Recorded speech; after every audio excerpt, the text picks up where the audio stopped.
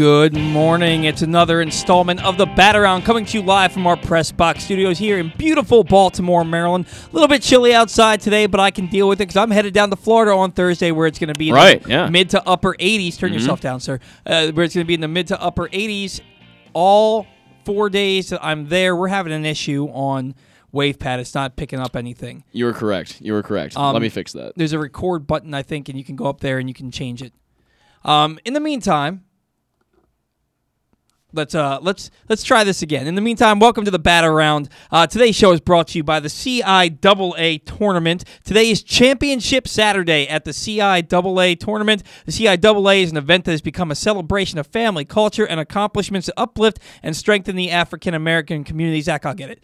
See the excitement of the title games in person as some of the best college basketball goes down at Baltimore's Royal Farms Arena with the CIAA Men's and Women's Conference Tournament Championship games. Get your tickets now at CIAAtournament.org. That's CIAAtournament.org. Zach, how are you today? Not too bad. How are you? I'm well. Yeah, I've enjoyed some college baseball these past few weeks, kind of filling the void a little bit of missing out on Major League Baseball right now. I was just telling you before the show that I'm incredibly tired of hearing about the CBA, tired of talking about the CBA, everything associated with it. I'm tired of. So maybe college baseball can fill that void for you. I don't know if you're as big of a fan of it as I am, but it's a lot of fun to watch, and there's some good teams in this area right now, specifically Maryland being one of them. So there's some fun baseball to watch at the moment when it's not Major League Baseball or minor league baseball, which we should have minor league baseball soon though. Yeah, so that's good. The problem for me with college baseball, wow. I was literally about to clear my throat, and then my voice cracked. The problem for me with college baseball, I love college baseball. Yeah, I'm always working when the games are being played. Well, you can watch them if you go to ESPN Plus, you can watch the recordings of them. So really? You can watch them on demand. I've been trying to find ways, because you could kind of see Maryland getting better year after year after year. So for the last 2-3 years, I've been trying to find ways to watch Maryland college baseball. Yeah. And I'm like, where are these games? They're nowhere. So I've just been kind of following along on my Twitter timeline. Sure. But now that you tell me I can watch on ESPN Plus, they're playing today, right? They play all the time. So I think they're on a road trip right now. Yeah, I think they're playing today. Okay. I might have to check that game out today. They're on the road. We have to check out college baseball. We have to check out the minor leagues. Minor league spring training beginning on Monday, February the 28th, because there's nothing going on in baseball. Yeah. These two sides have... Okay, I am so freaking tired. I'm tired of hearing about it. Of this crap. Yeah, I'm so tired. At this point, I don't care what deal happens. I don't care if the player salaries go down to $100,000 a year. I don't care if the major league owners get $8 billion a team in revenue. I don't care what happens. Sure. Get it the hell done. First of all, it shouldn't have taken you nearly 3 months. Or it shouldn't have taken you 2.5 months to get to daily meetings. Yeah. Where was the sense of urgency? And now you're meeting every day, and it looks good because the peripherals are good because you're meeting for hours on end. Yeah. But it's really an hour meeting with the two sides. Then they go back and caucus with their own sides for 3 hours, and they meet for 35 minutes, and then they all go home. Yeah. Get it done. This is garbage. Simple. Get it. Like the deadline. Both of these sides are making threats, right? So the deadline is by Major League Baseball is Monday, the 28th. If a deal isn't done by the end of the day on Monday, the 28th, the season will not start on time. And they're saying, but they're saying that doesn't have to happen, right? It doesn't, but it's they're trying to puff their chest out. When we were talking about it on GCR the other day, Glenn was saying it's an empty threat. It kind of is, but MLB stated a deadline is a deadline. So if a deal isn't agreed upon by Monday, the schedule will be shortened and players won't be paid for games missed. The players are saying if MLB goes forward with that, they will not agree on expanded playoffs, which would cost the owners over $100 million. Get it figured out. The one thing they did do that they made progress on yesterday was they agreed on a format or on a what's the word on the framework. Excuse me. They agreed on the framework for a draft lottery. So the Major League Baseball Players Association, their first proposal was 8 teams in the draft lottery. Major League Baseball counter-proposed with, if that's a thing, they came back with 3 players. So Major League Baseball then offered 4. The union went down to 7. They basically have agreed now on the framework, and what Major League Baseball is trying to do is they're trying to tie that to the expanded playoffs. They're saying, okay, we will give you, if you give us a 14-team playoff, we will give you your draft lottery. We don't know how many players are there going to be, but that's basically what Major League Baseball is saying right now. Sure. So they're still trying to tie something else to something else. None of these negotiations have been in good faith. They keep saying it's in good faith, but they're so far apart. Let's talk a little bit about this collective bargaining tax, which is essentially the luxury tax. The players' union wants it to start out at $245 million as the luxury tax. And if you go over, it is a 20% tax. Yeah. If you go over by 20 to 40 million, it's a 32% tax. If you go over by 40 million plus, it's a 62.5% tax. That seems like a lot of money, and it is. It is a lot of money. Yeah. Major League Baseball, they don't want to go, the owners don't want to go over $214 million. What they want to do is if you just go over, you're taxed 50%. If you go over by 20 to 40 million, you're taxed 75%. Okay. And if you go over by 40 plus million, you're taxed 100%. Now, the union's asking for 245. The league's asking for 214.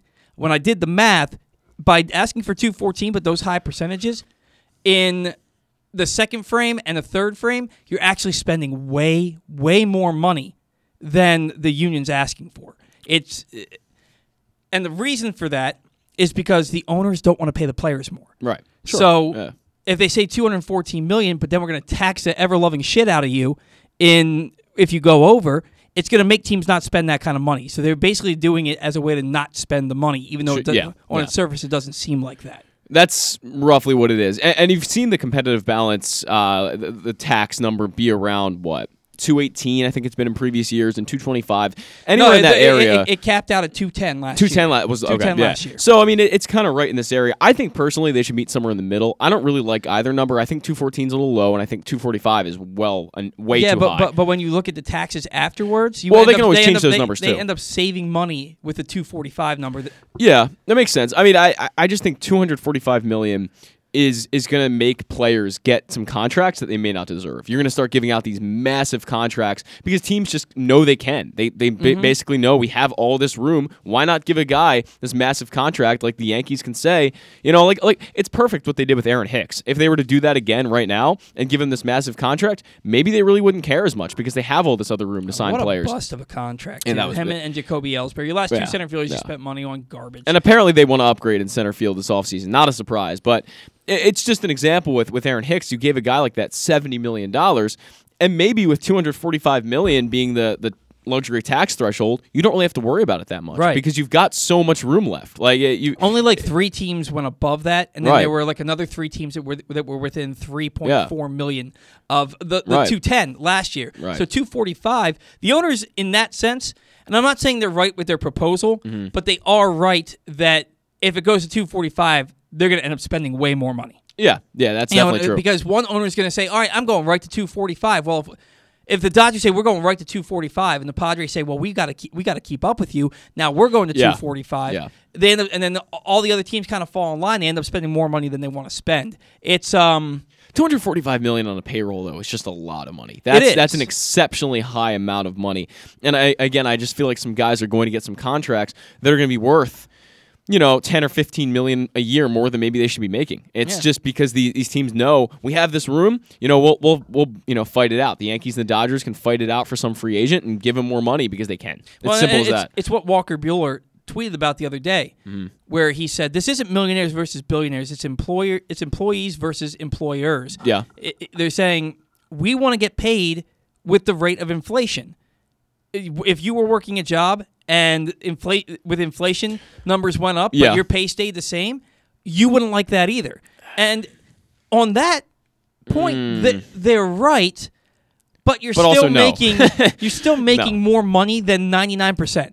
You're still making over $640,000. I mean, you can do anything with that kind of money. I mean, you can live perfectly happy. That is $640,000 a year. $640,000 a year is FU money. Yeah, I mean that's a lot of money. Yeah, and you can get a wonderful house and car and whatever you want to do. I mean, you can go on every vacation you want to go on. I mean, you never can do have anything. to think about a bill or anything like that. I'm sitting here with this cushy job, and I'm wondering how I'm going to pay my bills each month. If I was making $640,000 a year. Well, I think that's the thing about all of this. And that's one of the reasons I said in the beginning that I fall a little more in line with the owners. Now, I've changed that stance because I think some of the owners' proposals have been quite far off. The owners are cheapskates. It's been quite far off. And I mean, obviously, they're billionaires. And again, this is sort of, in a way, the billionaires versus the millionaires. But then you look at the players, and they're trying to, get every little cent out of the owners. And I'm going, but if I was making $600,000, I don't know how much I'd be asking for, a $10,000 raise. I mean, you're already making $600,000. Like, that's a very, very high minimum salary. And I know it's one of the lower minimum salaries across the major 5 pro sports. It's not as low as MLS because nobody, no sports league is as low as MLS. MLS is not a pro. It's part of the Big 5, though. People don't talk about a Big 5. It's not. It's the Big 4, and then it's MLS. I know that you like the DC United, as you like to say. Opening night tonight? I'll be there. Nobody cares, man. 26,000 they're going to sell out. I guarantee it. They are not going to sell out. You're going to be one of 3,000 people in that stadium. No way. You're going to be one of 3. Nobody. You want to make a bet on that? I'll make a bet with that. I'm not going to bet you that only 3,000 people are going to be there. You know more about soccer than I, but I can't. Well, nobody cares about DC United. DC is a surprisingly big soccer stadium. Anyway, back to Baltimore and baseball. DC, but they don't support their hockey team. They don't support their basketball. Well, they support the hockey team, not the basketball team. No. They don't support the basketball team. But let's go root on DC United or the Commanders. And Freddie Adu from 20 years ago. Oh, he was a bust. He was a bust. You got Michael Estrada coming out tonight. Oof, nobody cares. He's going to be a good player. Anyway, baseball. Back to baseball. The big thing here, the CBT, the collective balance tax or whatever it's called. Yeah. That's the big thing. That's what Jeff Passan's been saying for a week now, that's the big deal. But the other one is arbitration and the league minimum salary. And Major League, the MLBPA is asking for $775,000 in your first year under team control, and an increase by $30,000 each year through 2026, which would get you up to about $900,000 by the end of that. Yeah. Major League Baseball countered at $640,000 this year and an increase of $10,000 each year through 2026. I feel like if Major League Baseball came with an actual proposal instead of that heap of garbage, if it's so far off what the players are asking for, if they came forward and said, all right, let's start this year at $685,000, and we'll go up by $15,000 every year or $20,000 every year through 2026, maybe that's some common ground, and the players would be okay with that because you're already starting out at $685,000. The next year you're making $700,000. By the end of it, you're making what, $875,000? Let's find some common ground here. Now, look, they're meeting again today. They're meeting early. We were actually supposed to have Evan. Good, can't wait. We were supposed to have Evan Drellick on the show today, but I texted him last night just to see if he was good to go, and he said that because they're meeting early today, he couldn't come on the show. So we'll try and get him again here soon. But he said last night, yesterday's meetings had a little bit of progress. Okay. It was progress for the first time all week, but they're still worlds apart. Right. So I don't. So I just brought up some of the minimum salaries here. I just thought it'd be a relevant note. NBA $925,000. The NHL $750,000. NHL.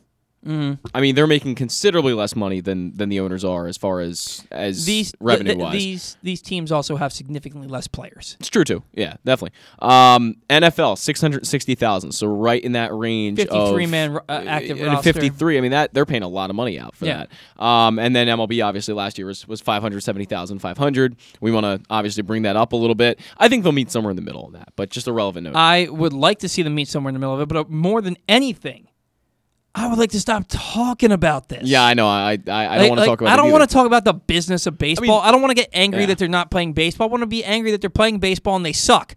I'd rather be angry about actual baseball than about non-baseball and you screwing with my spring and summer plans. That's what I don't want to do this. But and hopefully for not much longer. But I can't exactly come out here and say I'm positive about this whole thing after seeing this. I mean, you read Jeff Passan, and Jeff Passan is the guy to follow in all this. Evan Drellich and him are really up on this stuff. And Passan, at the end of it, on almost every day after they meet, goes, there isn't a deal, there never was going to be a deal. Right. And that's just the most deflating thing to hear of all time because it means they're not even really close yet. Yeah. And that's just, and they have until Monday. I can't see them hitting that deadline. They're both being just sticks in the mud. They're planting their feet and they're refusing to move. The fact that they agreed to a universal DH, the fact that they're probably going to agree on expanded playoffs, and the fact that they're probably going to agree on the draft lottery, that's good. Yeah. But those aren't the big issues. Those are issues that could be settled later. You got to get this luxury tax thing figured out, and you got to get the arbitration and the league minimum figured out. Once you get that figured out, everything is good. All the dominoes will fall once that gets figured out. But until then, it's just beating our heads against the wall for the sake of doing something. Right. You know, like, I just cannot believe that they started meeting in January. It's now basically March, and nobody's come with a serious proposal. No. And when I say it might be serious to them, but a serious proposal that you can work off of. I mean, look, the thing is both sides come in every time with this proposal that they believe is good faith, but it isn't, because you can clearly tell that you're not even close to the other side demand, right? Like you're not really making concessions in any of these proposals, and you're not even coming close. Why would you even think that's something to come in there with? Like that's what I'm questioning. Like why, as the owners, when they draft up this new proposal and they come in there, do they think the Players Association might like it? You're way off, right? Like if you're putting these numbers like this in here and you're not even coming close to the Players Association numbers, and vice versa too. I mean, it's on both sides. Both sides are at fault here. They come in. Why would you even think they're going to accept it? It's just, I mean, you can make a proposal. It doesn't mean it's going to be close to what they're asking for. Right. I mean, it's worthless. It's my worthless. Stepdad always used to tell me, and he is not a frugal man by any stretch. My stepdad always used to tell me, you don't get rich by spending money. And that's exactly the owner's mentality right now. They're billionaires. Most of the owners are billionaires. Every franchise is worth at least $1 billion, right? And they're shortchanging the players. Yeah. You know, I'd want to side with the players if the players were making any bit of a reasonable proposal. Well, that's what I'm saying. Neither side is being reasonable. Neither side cares to meet in the middle. They want what they want, and they want it now. Yeah. A J.G. Wentworth commercial. It's my money. I want it now. And I can't get on board with either side. At this point, figure it out. I'm wondering, and again, Major League Baseball said the other night, there's nothing left for us to discuss. And they want to get a mediator, and the Players Union rejected it again. Why not just do it at this point? What do you have to lose? Because the union is afraid that a mediator will work off the last proposal and screw them over. But perhaps, then go find your own mediator. That's what I was going to say. I mean, that's an option for them, right? Yeah, why have they not just said, we'll agree to a mediator that we both agree on? Yeah, that would be... If you want a mediator, let us both talk to these mediators and see which one we can both agree on to get in here. Right. But no, it's just, again, stick in the mud. Yeah. I don't want that. We don't want that. We're not doing it. Instead of trying to compromise. The whole thing is an unwillingness to compromise and put your egos aside for the betterment of the game. All of this, again, it's just so worthless. It's just so all of this, meeting every day and all of this, it's not getting them anywhere. And they've made so little progress. And they'll meet again today, and I guarantee you when they come out of it, they'll say, well, they made a little progress, but, Players Association was unhappy with this, and the owners were unhappy with this. They're still pretty far apart. We've got time until Monday, and I'm going, come on, guys. Like, it's not going to happen at this point. It's just not, I do not foresee this happening by Monday. And there's no way. I mean, the owners even, I think they thought the Players Association offer on Thursday, I think it was worse than the offer they made on Wednesday. I mean, they went backwards. I mean, what are we doing? What are we doing? Why? Not playing baseball, that's for damn sure. I mean, my question to the Players Association there would be, why did you go backwards on the numbers? Why are you going backwards on what you agreed upon on Wednesday, you thought was okay, and then you went back on it on Thursday? Now, what were these numbers? Because I don't remember. I gotta look this up. I can find it. But yeah, because I remember seeing it. I can't remember exactly what the proposal was. Because I remember last week on this show we talked about how they tried to get the bonus pool money for league minimum and arbitration up to $115 million when they started at 105, went down to 100, and then back up to 115. But with only 80% of 2-year players, 80% of 2+ year players not reaching arbitration, so they end up having to pay 150 people out of that pool instead of 30 people. So that's why the money went up.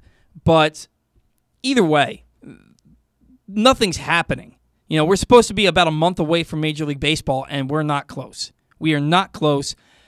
like I said, I'd rather be mad about Adley Rutschman not being on the opening day roster right now than mad about the fact that there's no baseball for the foreseeable future. And we just went through this in 2020. They could have been playing in the beginning or middle of June in 2020, and they couldn't get on the same page. They couldn't agree to a schedule, and they ended up giving us 60 games in a bastardized schedule that made even the Orioles competitive for 2 months. You're killing the game. I have a friend who's a diehard baseball fan. Not nearly as diehard as I am, but he's still a diehard baseball fan, and he said this is going to be why baseball will eventually die, because even when and if, and I think it's a matter of when, not if, even when they do agree on a new CBA, why would we have any faith that 5-6 years from now when they need to do another one that they're going to agree then? Yeah. Well, the leadership has just got to change. I think that's one of the biggest things. I mean, these leaders on both sides are clearly just... Well, that's never going to happen unless every major league team sells. Well, and Rob Manfred is very beloved by the owners. Because he's their mouthpiece. Because he gets what they want, and that's not surprising because that's his job. I mean, he works for them essentially. But I did find what they went back on. Okay. They went back on the minimum salary. That's what they went backwards on Thursday, and that's what the union was. What was the one they proposed on Wednesday? They didn't say the numbers. This was from Jesse Rogers from ESPN. He just said, and I quote, "The league was, wait for it, underwhelmed today. Not thrilled the union went backwards on the minimum salary, and the Super 2 issue is a non-starter for them." That was the tweet. Yeah. How have you met this much this week, and you can't get on the same page with anything? You can't say, well, we want $775K, you want $640K. Yeah. Why don't we do $705K to start? I don't know why meeting in the middle isn't something that happens. It just doesn't. Like, why not meet in the middle? What is the problem with that, right? You see that 214 million number, and you see that 245 million number, and I'm talking about the tax threshold. Why not just meet in the middle? It's not that hard. Right. Pick a number. It's not that hard. I mean, you pick 230, right? Yeah. Basically, right in the middle. Meet at $230 million. I mean, what's the problem? Let's call it a day. Because the owners don't want to spend more money. Yeah. They just don't. What it comes down to, honestly, is that the owners are cheap. And then the players know they're going to get paid less too. Yeah. So and they just don't want to spend more money. And guys, look, we're doing this show. It's a weekly baseball show. Trust me, we would rather be talking about anything else on this show. Right. We know that the constant CBA talk, look, we're annoyed by it. We know that you're annoyed by it. We got to put on the show, and this is the only thing going on. Next week, I won't be here next week, but the following, you guys can talk about, and the following week we can talk about minor league spring training. And hopefully, by the time I'm back in this chair, there's a deal in place. There should be. There should have been a deal in place a month ago. Yeah, there really should. We've talked about it ad nauseum. Waiting 43 days to even have a meeting. You basically you knew this was coming since April of 2020. Right. And you didn't get any. It's been 2 years, and you haven't gotten anything done. Well, like you said, we saw the precursor to this last season or 2020, excuse me, with the coming together on a schedule and when to start during the whole pandemic and everything being shut down for a while. And it ended up happening. It was a 60-game season, which and sucked. It was kind of not really a legitimate season. And we saw that, hey, these two sides do not get along with each other.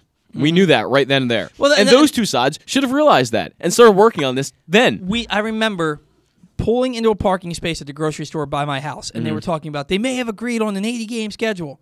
Yeah. And then later, nope, they don't agree on it. It's looking like it might be a 60-game schedule starting at the end of July if they can't figure this out. And I remember sitting there then and there, and we're talking early mid-June, and thinking they are never getting a CBA done. Yeah, there's going to be a work stoppage in 2021-22 because they're never going to agree. They can't agree on a simple thing like putting an 80-game schedule together. Yeah. How are they going to agree on anything else? It's absolutely maddening. And look.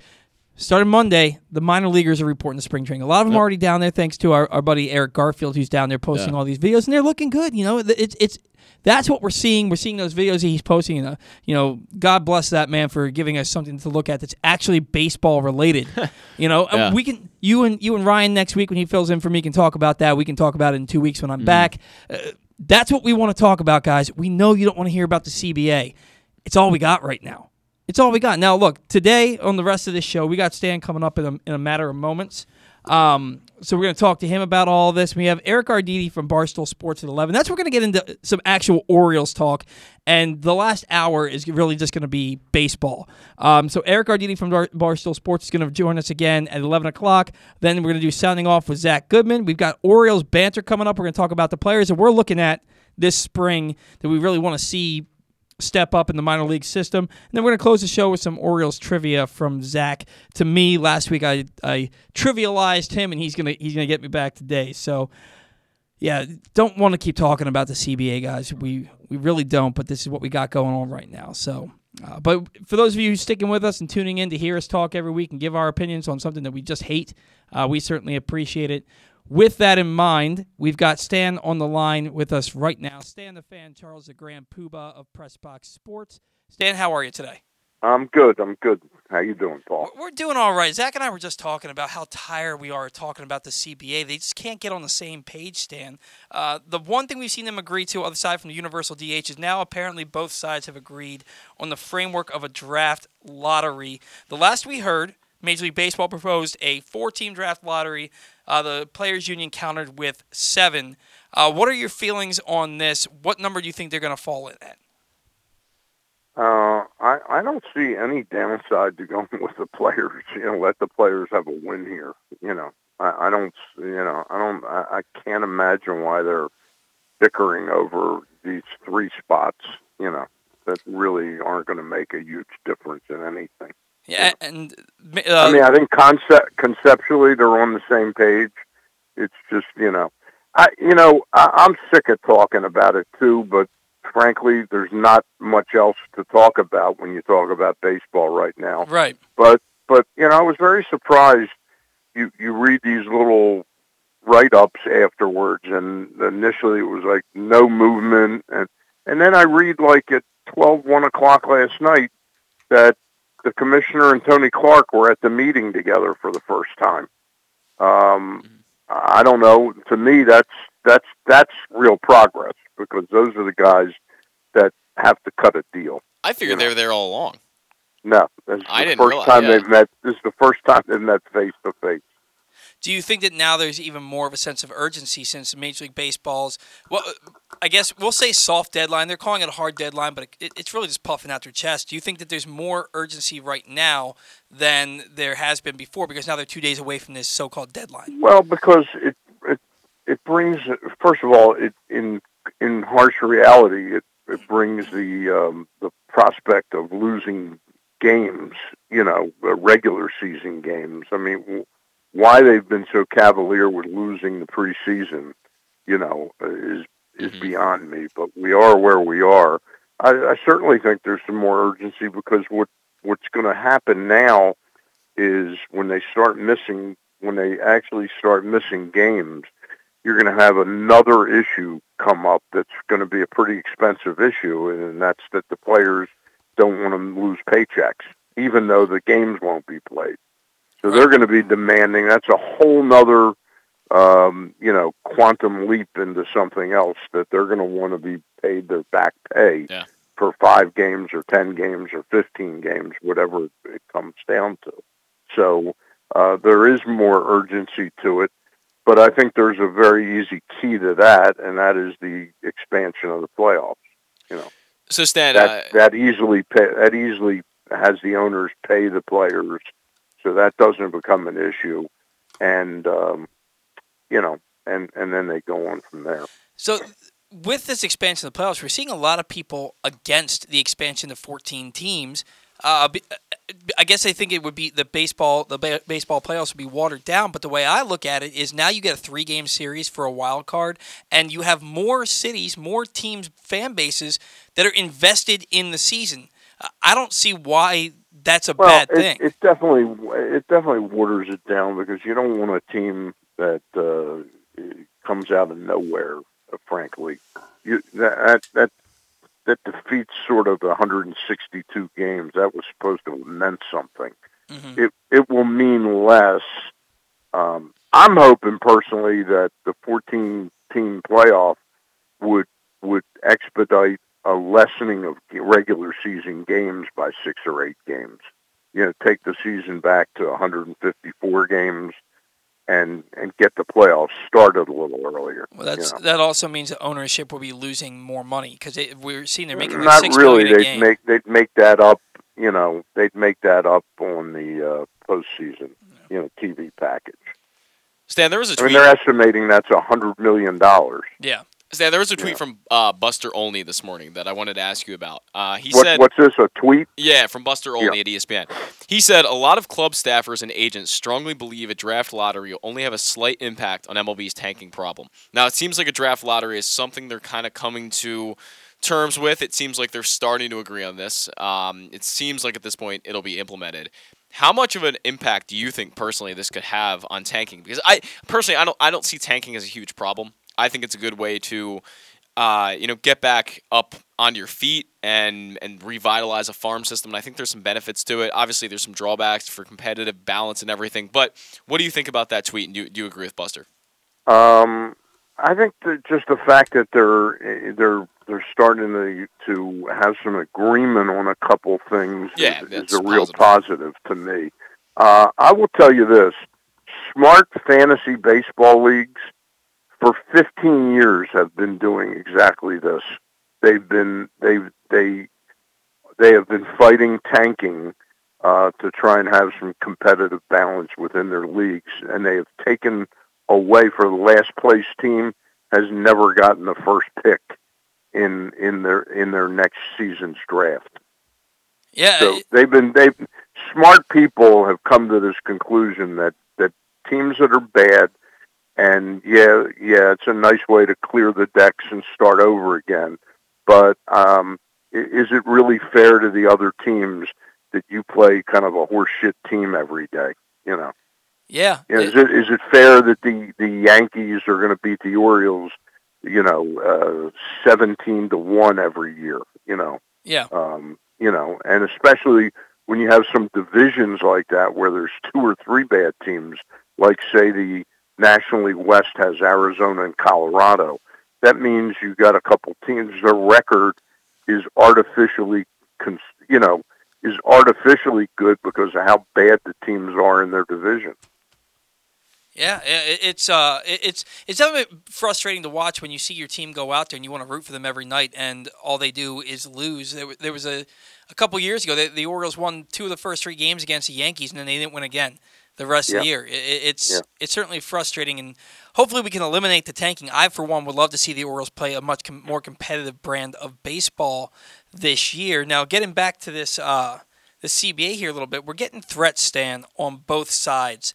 Major League Baseball is stating a deadline's a deadline. If we don't have something agreed to by the end of Monday, the regular season games are going to be missed. You're not going to be paid for them.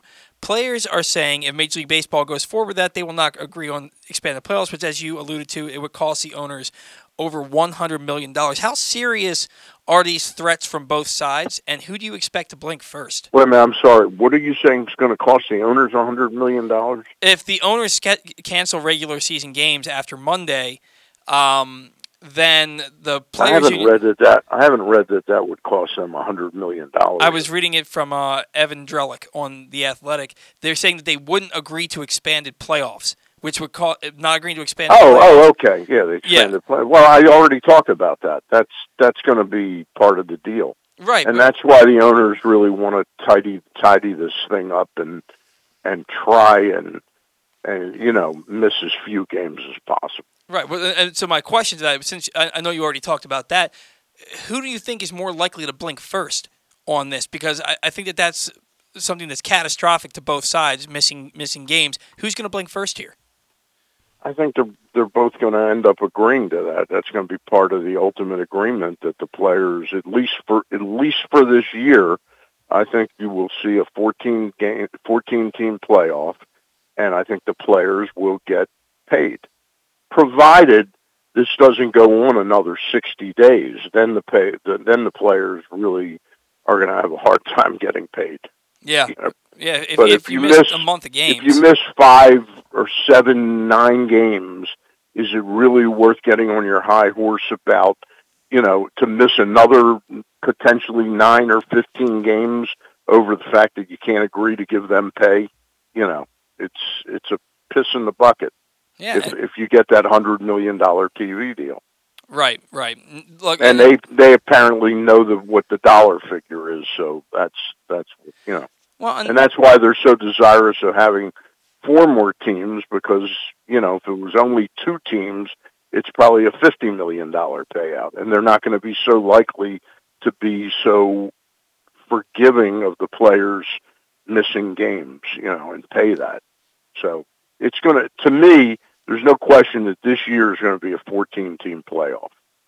yeah, I guess in the minority that would love to see it. I think it's just better for baseball if you have more teams in the playoffs. But again, that might just be me. Now, the 2 biggest dominoes that need to fall are this collective bargaining tax, basically the luxury tax. The players' union is asking for $245 million for a soft cap. So if you go over that, it's immediately a 20% tax. If you hit 20 to 40 million over, it's a 32% tax, and if you hit 40 plus million over the 245 number, it's a 62.5% tax. Where the owners are coming in, it's 214 million that they're proposing, with a 50% tax just for going over, a 75% tax just for going over 20 to 40 million, and a 100% tax if you go over by 40 plus million.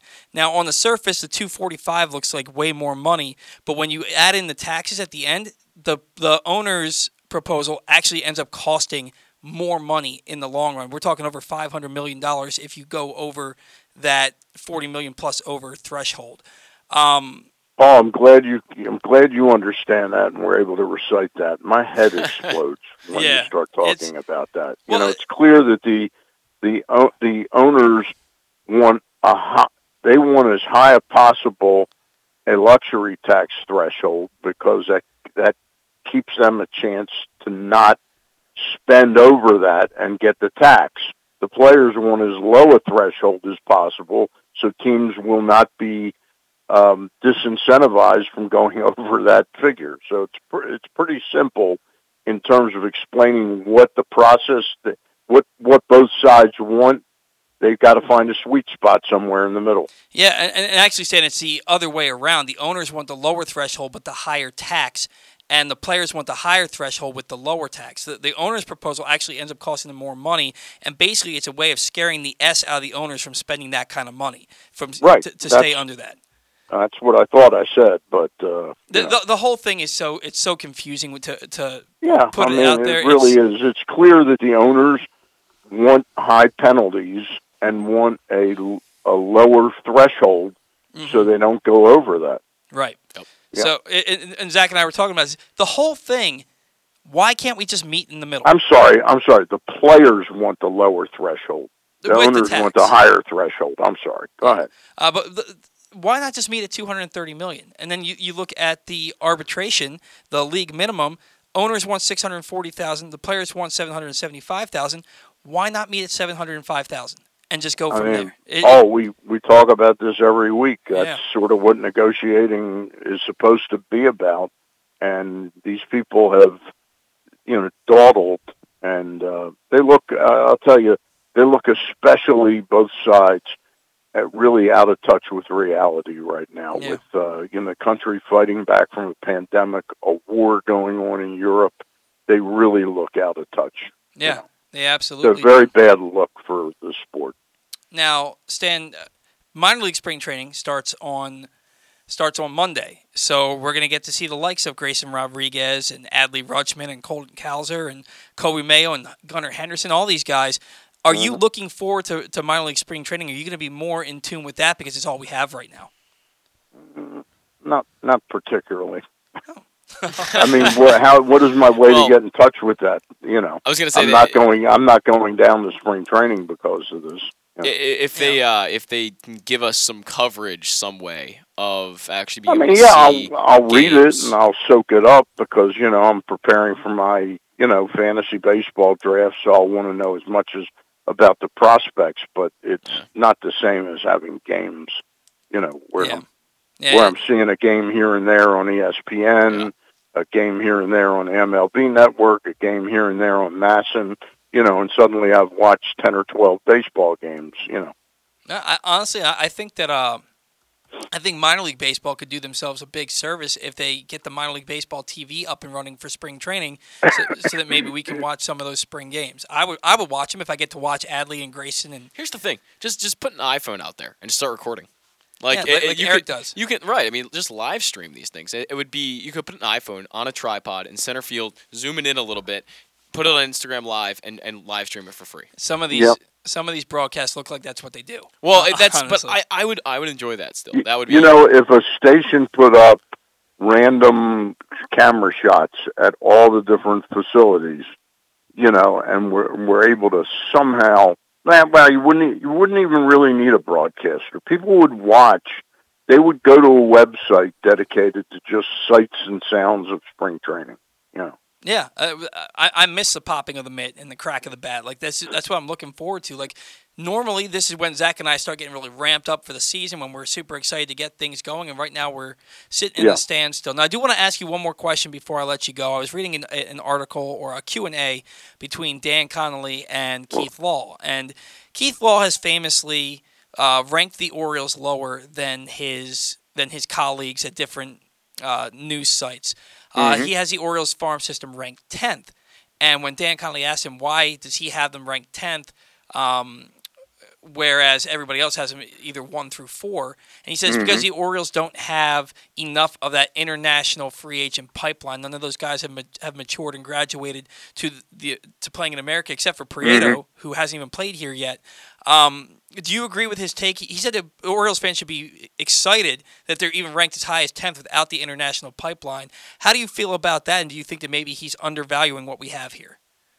I really don't know enough about what exactly we have in the pipeline. I just know that if that's the difference between first, second, third, or fourth, imagine what it would have been like if they hadn't put the investment they have already. We kind of know that they don't have the cream of the top, prospects in international scouting right now. They're not spending inordinately, but they are making a true investment, and I'm happy on that, and I'm not going to focus on whether we're first, second, third, fourth, or 10th. Because of that. It's got to be better than it was 2 or 3 years ago. These rankings are all subjective. Just like whoever's in the top 100, they might not be better than somebody who's in the top 200. You never really know. I mean, the bottom line is in 2 or 3 years, we will have a couple players on this team. I don't know if there'll be significant players on the major league roster, but there will be a couple, 2 or 3 players, hopefully a pitcher that comes out of nowhere that's got a big arm that they wouldn't have had. And that can be a huge difference when you're doing well in the draft and other, areas of signing players.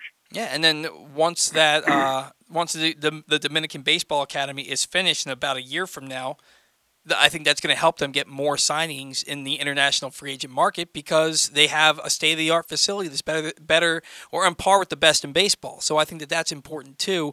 I'm really excited to see. It seems like they're spending more money each year. They were the one team that had like $100 left from their bonus slot spending, right. Which is it's great to see because every other team that was in the top 5 with the least amount of money left was like over $300,000. So it was cool to see that they spent all of their money. Right. That is really the big deal. We know when they sort of announced Kobe Perez's signing a couple of years back, he immediately built himself some time by he and Mike Elias talking about that this is not going to be an immediate pipeline, but because it takes time for our people, because we've been so out of touch down there, to build up the relationships. And in this, which I think is sort of year 3 of the real intensity being put toward the international, Latin American especially, you saw that a couple of the signings they had were basically relationship signings, that the players were offered more money but had been attached to the Orioles for some time. and that's one or two of the better players they signed this year. Yeah, and they ended up getting a guy for about in Cesar Prieto. They got him for about $2 million less than he was going to sign with the Astros for because of which is the guy that actually could end up being by sort of like May or June the starting second. Is that Prieto, the second baseman? That's Prieto. Yeah, he's the one that has the really high on base percentage and the great hit tool. He's been compared to Nick Madrigal from the White Sox. Yeah. That's the guy to keep an eye on for this year. And the Orioles have never. It's been a long time since they've had anybody international that there was even the thought that they might come in and help that year. Yeah. And this guy might actually help this year. Yeah, we're doing an Orioles banter segment a little bit later in the show. We're going to talk about the minor leaguers that we're most excited to see, and he's right near the top of my list because I think he could be. I don't think he's going to be a world beater, but I think he's somebody who can get on base and not strike out a ton. So I'm excited to see him play. All right, Stan, what do you got coming up this week? I've got Thursday night, and it turns out that you guys on the Glenn Clark show are going to have him on Thursday morning. Semi-retiring Bruce Cunningham, who's going to be out at Fox after a long run there from the mid-'80s. I think it was the mid-'80s. 91. It was 91. 91. Yeah. So long run for Bruce, and we're going to have him on this coming Thursday. Ross and I haven't put our heads together. We'll come up with something for Monday night at 6 o'clock. I have no doubts. I'm actually not going to be here, Stan. I'm actually going to be in Florida playing my own baseball tournament next weekend. So good. It's going to be Zach and Ryan Blake taking the helm here. So, Stan, all right. Great as always. We will talk to you next week and hopefully better news. Yeah, all right? Hopefully we'll be getting close to some actual real baseball talk. Yeah, I'm excited for you. Have a great weekend. Okay. Talk to you later, guys. Bye. See you. That was Stan the Fan Charles, who has two great shows for you every week. Every Monday night, Stan and former Orioles pitcher Ross Grimsley visit with a different guest from the world of baseball. And every Thursday night, Stan and Gary Stein chat with a different newsmaker from the world of sports. Stan, as always, had a busy week this week. He and Ross chatted with former Orioles pitcher Mike Torres. He also caught up with Visit Baltimore president and CEO Al Hutchinson, while he and Gary had a great conversation with former Baltimore Sun writer Don Marcus about his new Lem Bias podcast, which I would love to check out. Find those shows under the videos tab at facebook.com/PressBoxSports or at PressBoxOnline.com/video. Coming up on Monday, Stan and Ross will have another great show for you. Guests still in the works for that. And on Thursday, Stan and Gary will be joined by Fox 45's Bruce Cunningham to talk about his upcoming retirement. Today's show is also brought to you by...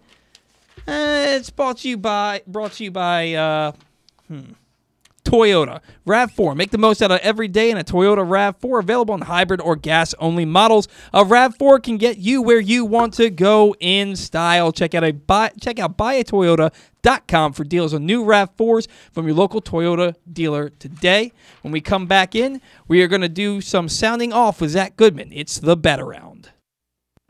Sports fans, the wait is over. The all-new FanDuel Sportsbook is now open at Live Casino and Hotel in Hanover, Maryland. This is your chance to win big right in your own backyard. Bet on every sport with self-service kiosks and watch all of the action from the best seat in the house. Make every moment more at the all-new FanDuel Sportsbook at Live Casino and Hotel in Hanover. Please play responsibly. Gambling problem? Please call 1-800-GAMBLER or visit mdgamblinghelp.org.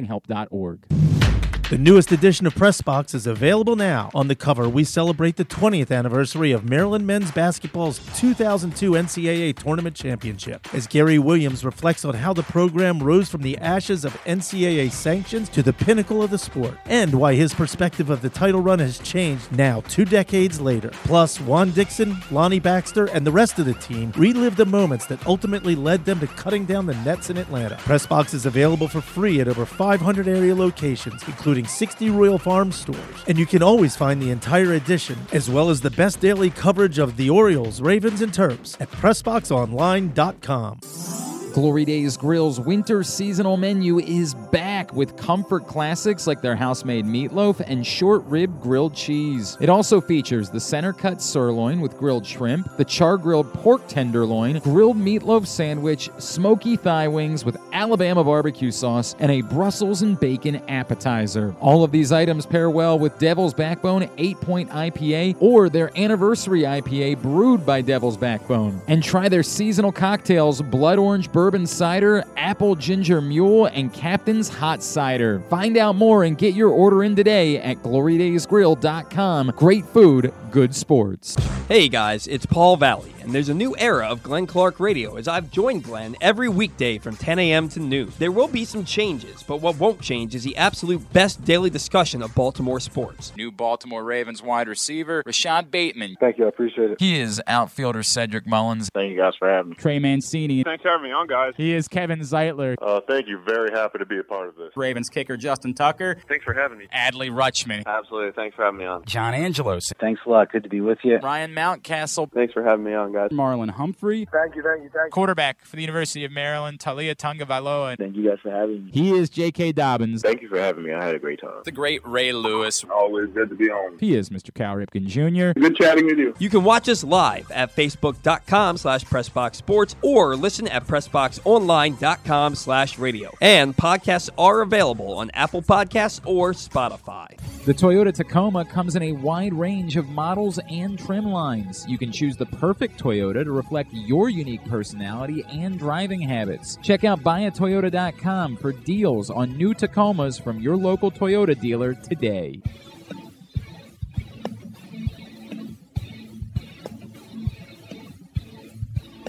And we're back on the bat around here. That's an old Jimmy Fallon skit with with Ben Affleck. If you haven't seen the best of Jimmy Fallon on SNL, go. Oh, I've seen a lot of Jimmy Fallon on SNL. Love it. Go check that out. That's his Yeah. That's his thing. And we're back. Today's show brought to you by Live Casino and Hotel. The wait is over. The all-new FanDuel Sportsbook is now open at Live Casino and Hotel in Hanover. Bet on every sport with 51 self-service kiosks and watch all the action from the best seat in the house. Win your share of $10,000 cash by signing up for Live Rewards Cash Drawing April 1st. That's the FanDuel Sportsbook that's now open at Live Casino and Hotel in Hanover, Maryland. We are back here on the batter. I'm Paul. He's Zach. Zach's about to sound off on something I'm looking forward to. Go for it, my man. Yeah, so an article from CBS this week talked about Major League Baseball's possibility of playing games this year and in the coming years inside former Negro League baseball stadiums. So I guess the ones that still exist, and I'm not sure which ones are still there, but there are a few that still exist, which I think is very cool. I think this is an idea that is going to be very profitable for Major League Baseball and I'm a sucker for historical stuff like this. I love history. Baseball history is awesome.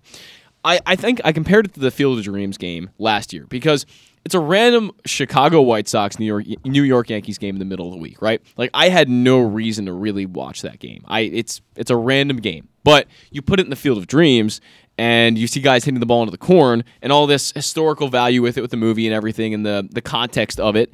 It makes it awesome, and they got a ton of viewers. It went crazy. I mean, they got way more viewers in that game than they did the All-Star game. The game was awesome. It was awesome. It was a great game. Tim Anderson with the walk-off home run into the corn. Exactly. It was an epic. Right. It was an epic arena for it, for lack of a better term. Yeah. They were in the spotlight, and the game was everything you could have wanted it to be. And there was legitimately no other reason to watch a midweek game like that, except if it was at the Field of Dreams. Baseball. If you love baseball, sure, but it's Yankees White Sox, and you don't see a lot of people in Baltimore randomly turning on the Yankees White Sox games. No, it's true. I watch the Yankees once in a while if because I love baseball, and I do have Yes Network, but it's just not something I do all the time. But if you put it in the Field of Dreams, you put it in a Negro League stadium, I will watch that stuff. That's always cool. Zach loves the Yankees. I don't love the Yankees. To realize he's always talking about their prospects. No, I he's don't. always talking about how he has Network and he watches their games. I think I have respect for the way they operate. I mean, they operate in a constant winning fashion, and they're still putting smaller payrolls on the field than some of the other teams. So they win in the regular season. They do, yeah. I mean, at least they get a there. lot has changed since Steinbrenner passed away a long time ago now, and a little bit has changed there in the winning culture of it. But I still think they're I mean, they still win every year. They haven't won a championship since 2009. Yeah. So, but to finish this off, I just want to say, like, this is very positive for the future of the game. You're going to attract more young people, and you're going to attract a broader audience if you're doing special games like this. Because look, I mean, a 162 game season gets kind of monotonous after a while, and people that's one of the big complaints people have about baseball. Oh, it's slow. Oh, the season's too long. That kind of stuff. You put it in a Negro League stadium, people will watch. I almost guarantee you. And honestly, since they've added the Negro Leagues to Baseball Reference as being part of Major League Baseball's all-time stats. Yep.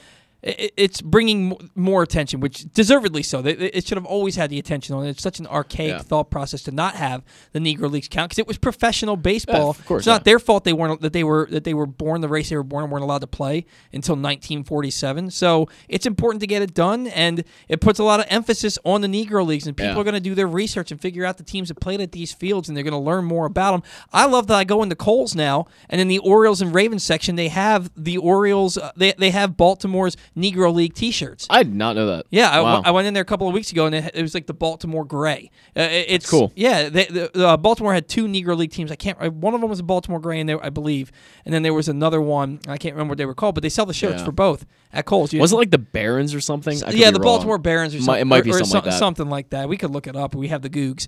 The Googs. But no, I think it's huge. I think it's really important for baseball. Now, how they agreed to do this, or I don't believe yet. It's just something they're considering at the moment. Gotcha. No, I think that it's I think it's an important thing. Yeah. I'm glad to know that at least it's in the works. Yeah. Because you can't put. I mean, Josh Gibson, one of the greatest home run hitters of all time. Yeah. And they haven't even. If you look up his numbers on Baseball Reference, he doesn't have a ton It's not of home legit, runs, right? Because they don't have all the stats from him. Those numbers are about 500 home runs short, at least.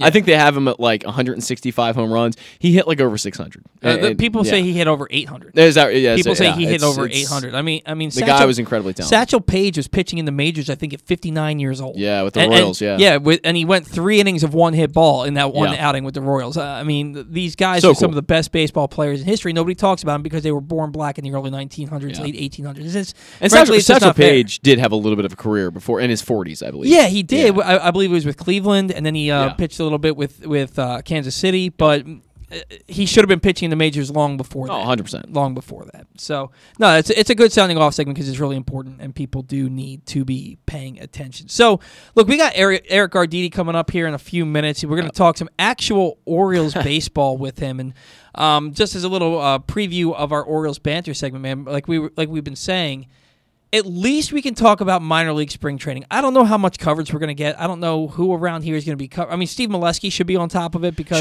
that's what he's the minor leagues he's guy. The guy. But I'm just excited to hear about how Adley Rutschman's looking this spring and how Grayson's looking. And we see all those videos from Eric Garfield, but I mean, half the time we don't know who the player is that's in the batter's box. You're not really seeing these guys pitching. Apparently, Carter Ballmer's looking pretty good in his side sessions. Did not know that. Okay. Dean Kramer was. It's a big year for Dean Kramer. Again, what's Kramer doing? Because he's on the 40-man, so he shouldn't be there. I mean, he's warming up on his own. Oh, you mean okay? Got you. There's videos of him throwing on his own and looking good. Kyle Bradish apparently has looked good in his side sessions, preparing for the spring. So a lot of stuff that we're going to talk about here in Orioles banter in about 25, 30 minutes. But oh man, hopefully that's what we talk about on the. Well, again, I won't be here. I'll be in beautiful sunny Florida. But hopefully that's what you and Ryan can talk about. And then when I get back in 2 weeks with a fresh tan, we'll see. I'll be able to talk about that a little bit more. And hopefully by then, man, we'll be talking about Major League Baseball. Yeah. If they don't have a deal done by the time I get back in 2 weeks, what are we even doing? Right. The deal should be done by Monday. Again, at nauseum. But why don't you go ahead and give Eric a call now? I think he'd be okay with us calling him a couple minutes early. Yeah, so while he's doing that, I just want to point out that today's show is also brought to you by a new show with myself and Glenn Clark called Simply the Bets. Sports betting has come to Maryland, and we're ready to help you win some money. Tune in for Simply the Bets with Glenn Clark and myself, Paul Valley, every Wednesday morning at 11:30. FanDuel Sportsbook GM Bruce Billick and VSiN's Aaron Oster join the guys every week to give you all of the info you need and even to offer a few winners. So come win some money with us on Simply the Bets every Wednesday at 11:30 a.m. Brought to you by the FanDuel Sportsbook at Live Casino and Hotel Maryland. Listen at PressBoxOnline.com/radio. Watch at YouTube.com/PressBoxOnline. You can also watch at Facebook.com/PressBoxSports if you feel so inclined. And I feel so inclined to talk to Eric Arditti from Barstool Sports right now. Eric, good morning. How are you today? What's going on, boys? How are we? We are good. We are excited to have you on, man, because we can actually talk a little bit of baseball instead of these collective bargaining agreement negotiations. We are going to ask you about it's the first thing, and then we're going to move on. What is your take on the CBA negotiations at this point? My biggest takeaway, at least what I'm focusing on, is I'm obsessed with the reporters posted up in the parking lot, just taking pictures and videos of them walking in. Like, I like to it's like I'm picturing a tailgate scene, and guys are just sitting in their cars being like, oh, there's Manfred, take a picture. Oh, there's Scherzer. There's Scherzer getting out of the car. There's Francisco Lindor. I don't know. To me, that's the funny part to me. Obviously, everything else is super concerning. The fact that, by Monday there's a high chance that we're going to know that we officially won't have, the baseball. I know they've already canceled games until, March 7th or whatever. But I mean, every day that this stuff doesn't get done, it's just going to snowball into us missing more and more games. I know today was supposed to be the first spring training game for a lot of teams. The Orioles and Yankees were supposed to be on today. Obviously not happening, and it doesn't seem like they're much closer. I know yesterday there were reports that some of the stuff had been. I guess they were agreeing on some of the stuff, not many things, but. Overall, it's super concerning, and it sucks that we're in the position that we are. And again, it just doesn't seem like there's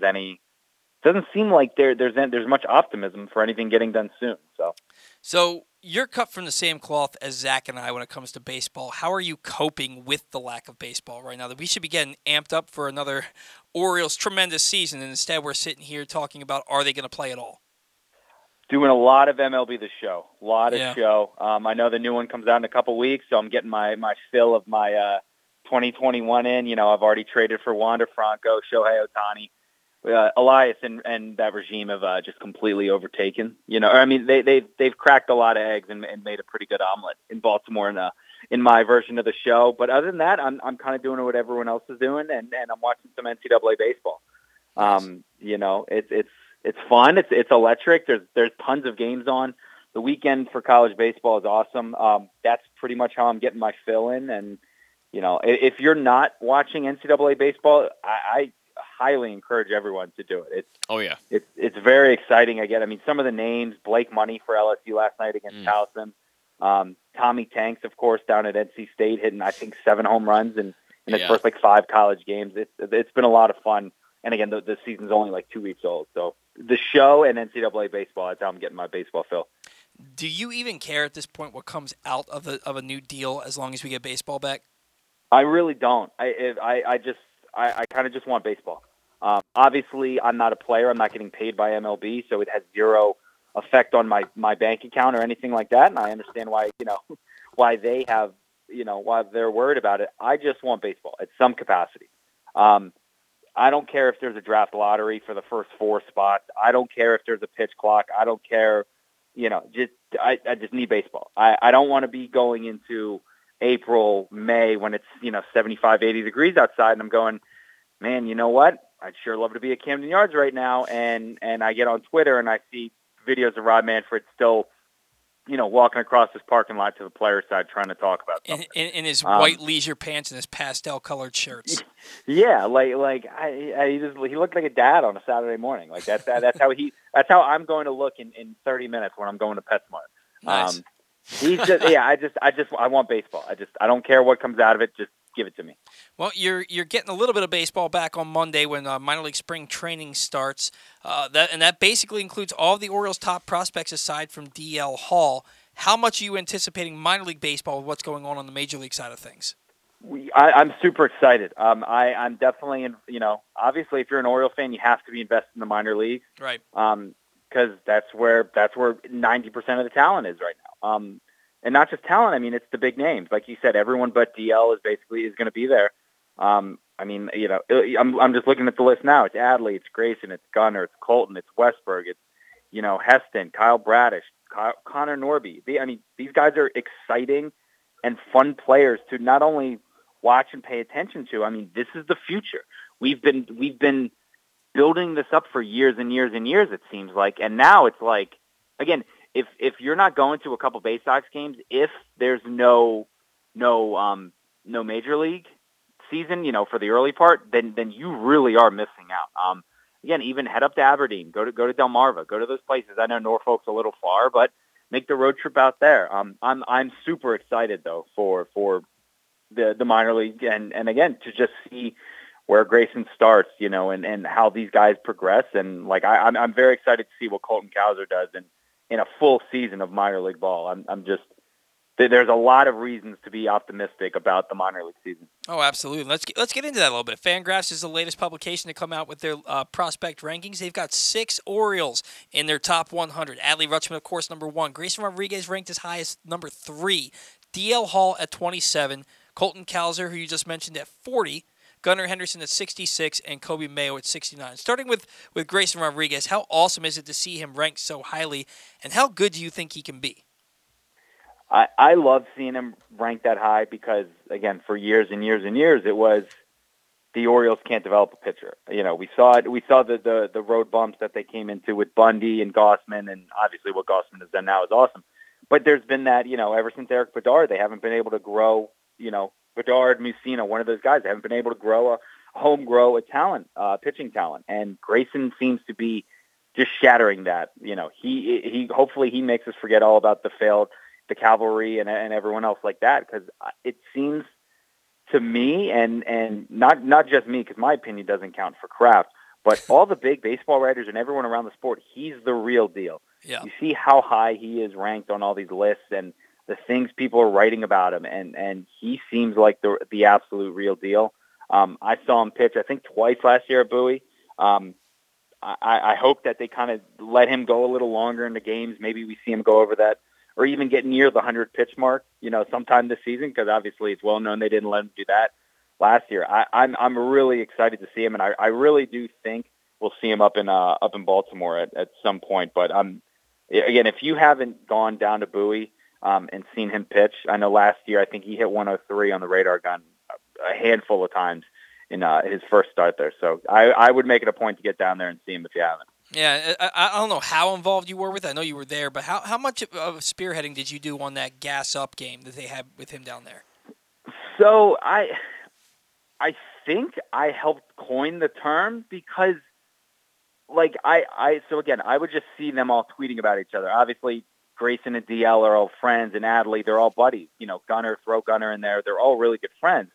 And so when DL would do something, Grayson would retweet it. And then, Grayson, and then DL would say something back. So I was just like, oh, look at these guys. They're gassing each other up. I'd throw the gas can emoji on there.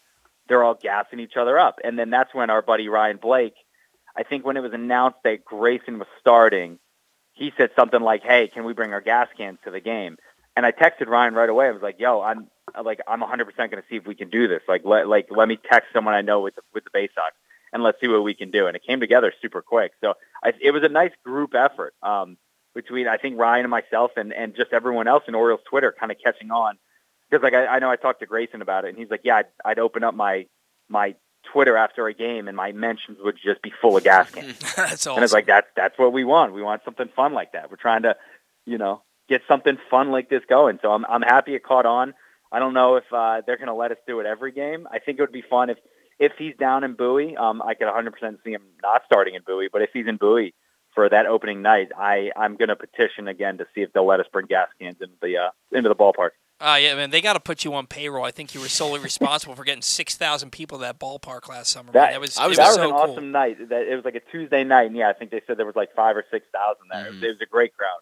Yeah, it was. Not, unfortunately, I wasn't there because I had to work, and I found out about it too late. But from everything I heard, it was just an awesome, amazing experience. Now, you talked about Grayson and how you're hoping that they're going to let him go through a lineup a third time and get over that 100-pitch threshold. We had Kevin Goldstein on Glenn Clark Radio the other day, and he helped compile the Fangraphs top 100 the Orioles' 6 prospects. He didn't put a lot of stock into Gray Rod's lack of innings because he says no pitcher in the minor leagues has taken the hill 32 times and throwing 180 innings in a year. They're all kind of at the same level. With that in mind, does that get you more enthusiastic, if you can even be much more enthusiastic about Grayson Rodriguez? Yeah, and that's a good point. Again, I mean, you don't see these minor league guys making 30, 31, 32 starts, which is something I never even really thought of. But yeah, I mean, and I don't know. Again, if it was like a philosophy thing with the organization and Elias, I don't know if it was just hey, just for Grayson or just for any of these top guys, don't let him get 100. Maybe, I mean, they're just trying to stretch him out. But again, I mean, his numbers just don't lie. He only threw 103 innings last year, but 161 strikeouts. Right. It says something. And again, I mean, the 23 starts, it's good. It shows that they're building him up a little bit, but yeah, it's.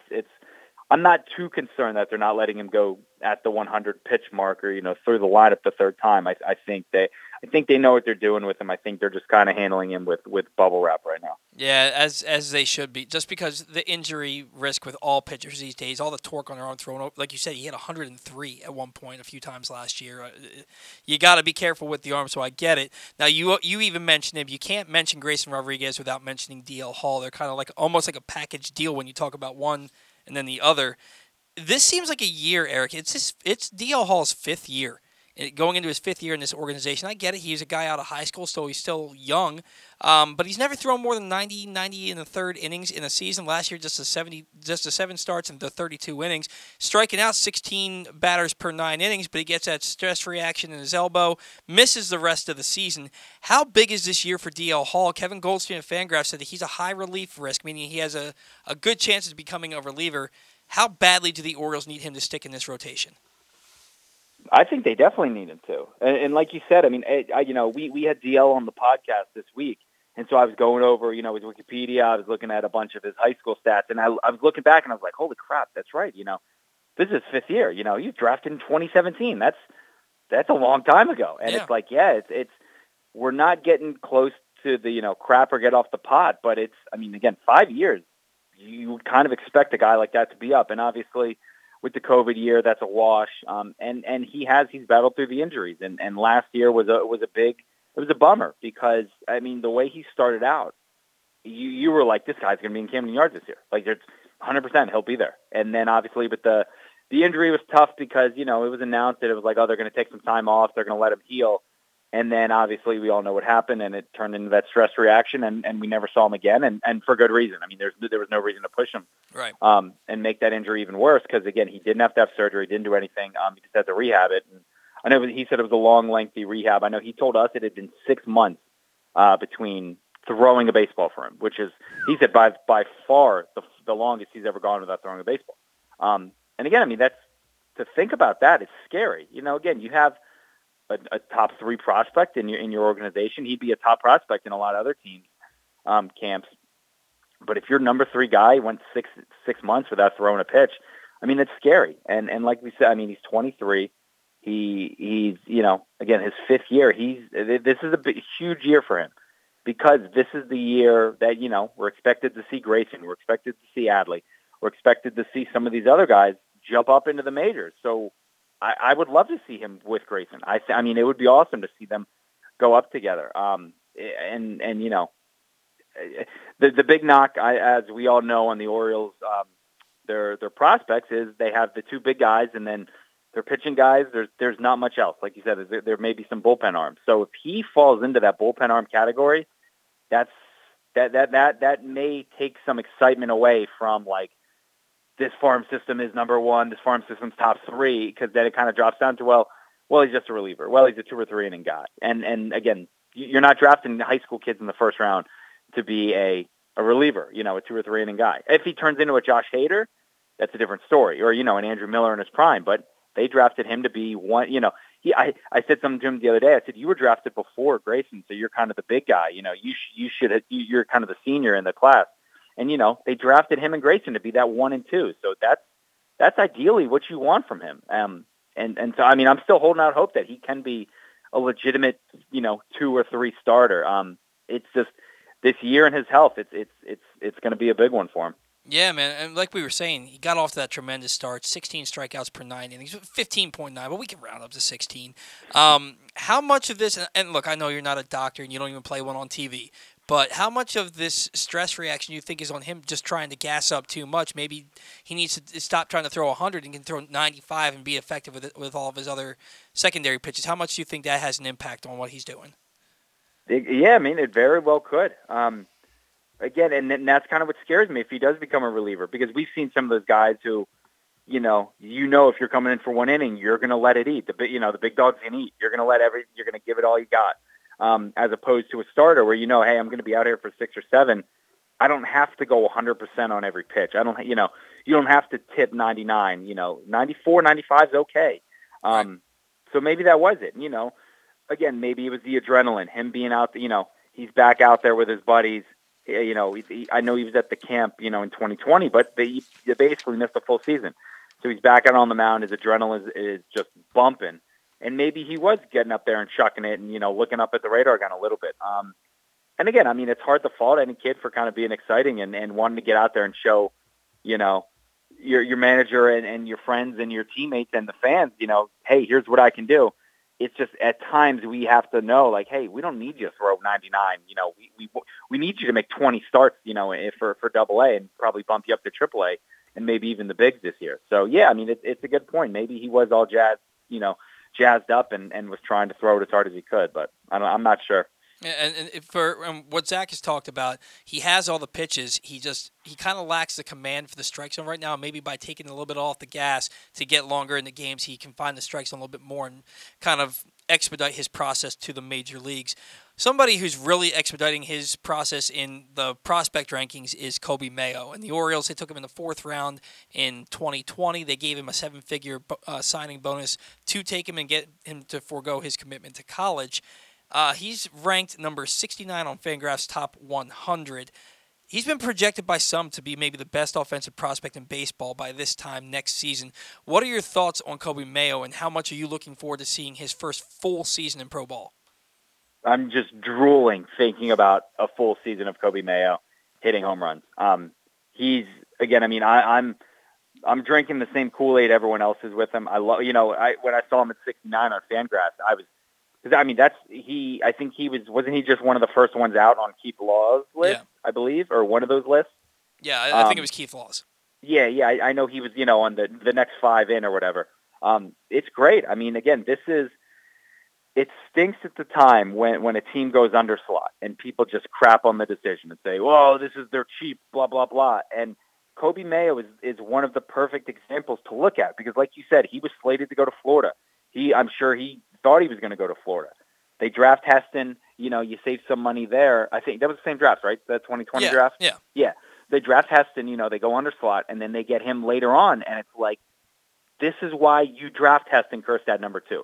Yet you get a really good player, and guess what? You do save a chunk of change, and you can end up getting, like you said, arguably one of the best offensive prospects in the minors, possibly next year. That's why you do it. And it seems to, obviously we don't know, it seems like it's going to work out for them because again, the MLB has him listed as 6'5", 215. He's probably bigger and weighs more than that. He's going to be an offensive force, and I'm very excited to see him. And again, it's just kind of, he's just one of the good examples to show these people who kind of clown on the underslot just to say a team is cheap. They're not cheap. The teams know what they're doing. And again, you can find a guy like Kobe Mayo later on who probably wouldn't have gone to college or, he would have gone to college, but hey, guess what? You had some extra pennies to give to him. And now, again, you've got an absolute weapon. A guy who, he's built like a refrigerator. He's just a massive person. And hopefully he's going to hit baseballs. I'm here to say I hope Kobe Mayo, he's going to make us forget about the left field fence getting pushed back. Yeah. I think it's safe to say that none of his home runs would have changed with that left field fence pushed back. So I'm very excited for him. I think he's going to be a lot of fun to watch the next couple of years. Yeah, and honestly, I think it's awesome that just about everybody else around baseball is as high on this guy. I think Keith Law is the only one that doesn't mention him. People are very high on Kobe Mayo. I'm very excited to see what he's going to do. Now, you mentioned the wall. We haven't talked about the wall in a couple of weeks. We certainly haven't talked about it with you. What are your thoughts on them pushing that wall back, raising the height of it to 12 feet? A lot of people are worried about home run robberies. You see most of your home run robberies, though, in center field anyway. Are you really that upset about this wall being pushed back? I feel like I was one of the people who was kind of defending the wall. Yeah, I was too. I didn't mind it. And I didn't mind it because it wasn't like Mike Elias and Sig and them came out were like, we want to change something, so we're going to push the wall back. Right. You know, and it's like, well, why?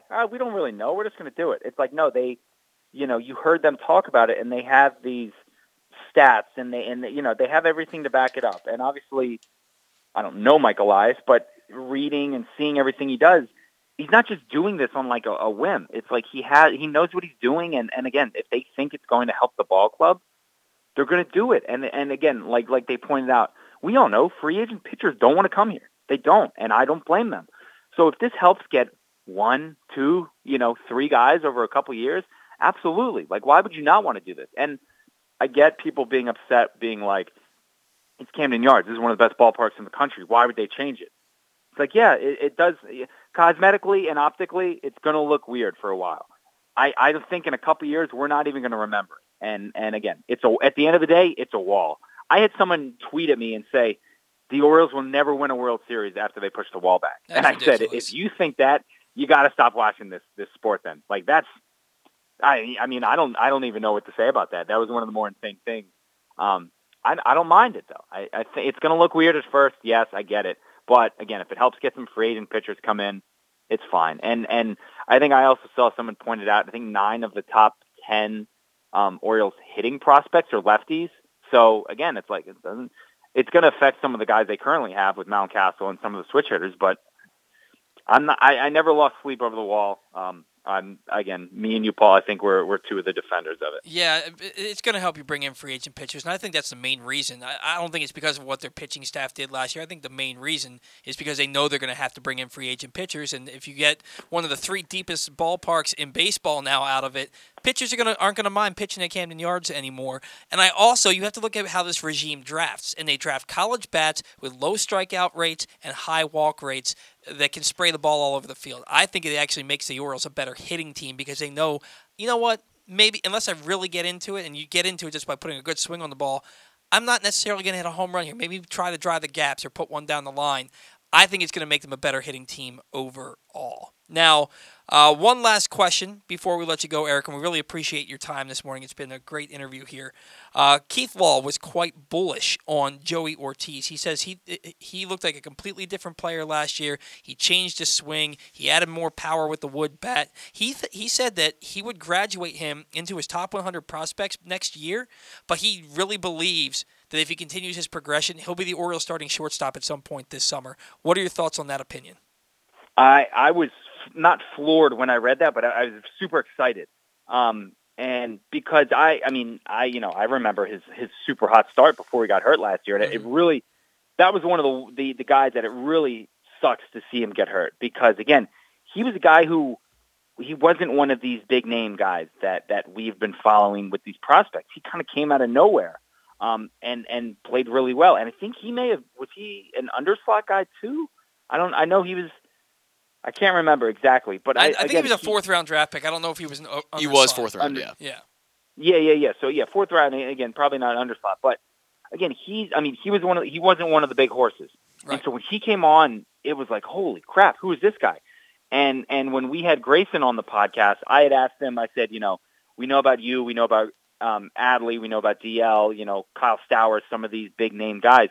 Who was one guy that really surprised you last year? And he said Joey Ortiz. And I think he said the same thing Keith did before Keith's article even came out. I think Grayson was like, I thought at one point that he was going to be up in Baltimore, because that's how well he was playing at the beginning of last year. So, yeah, I'm super excited. And, again, that's kind of just another diamond in the rough. I know fourth round isn't he's not Tom Brady, 199. But a fourth-round pick, we knew the talent was there. I'm super excited to see, again, what he can do with a full health. I hope he just stays healthy. If we get another full, healthy season out of him, again, I don't think Baltimore is out of the option for this year. So I hope Joey Ortiz is a name that we're saying a lot in the next couple of months. Yeah, and there's nobody blocking him right now. Maybe in a couple of years when you get Gunnar and Westberg up there, but right now there's nobody blocking him. So, Eric, how can people follow you on social media?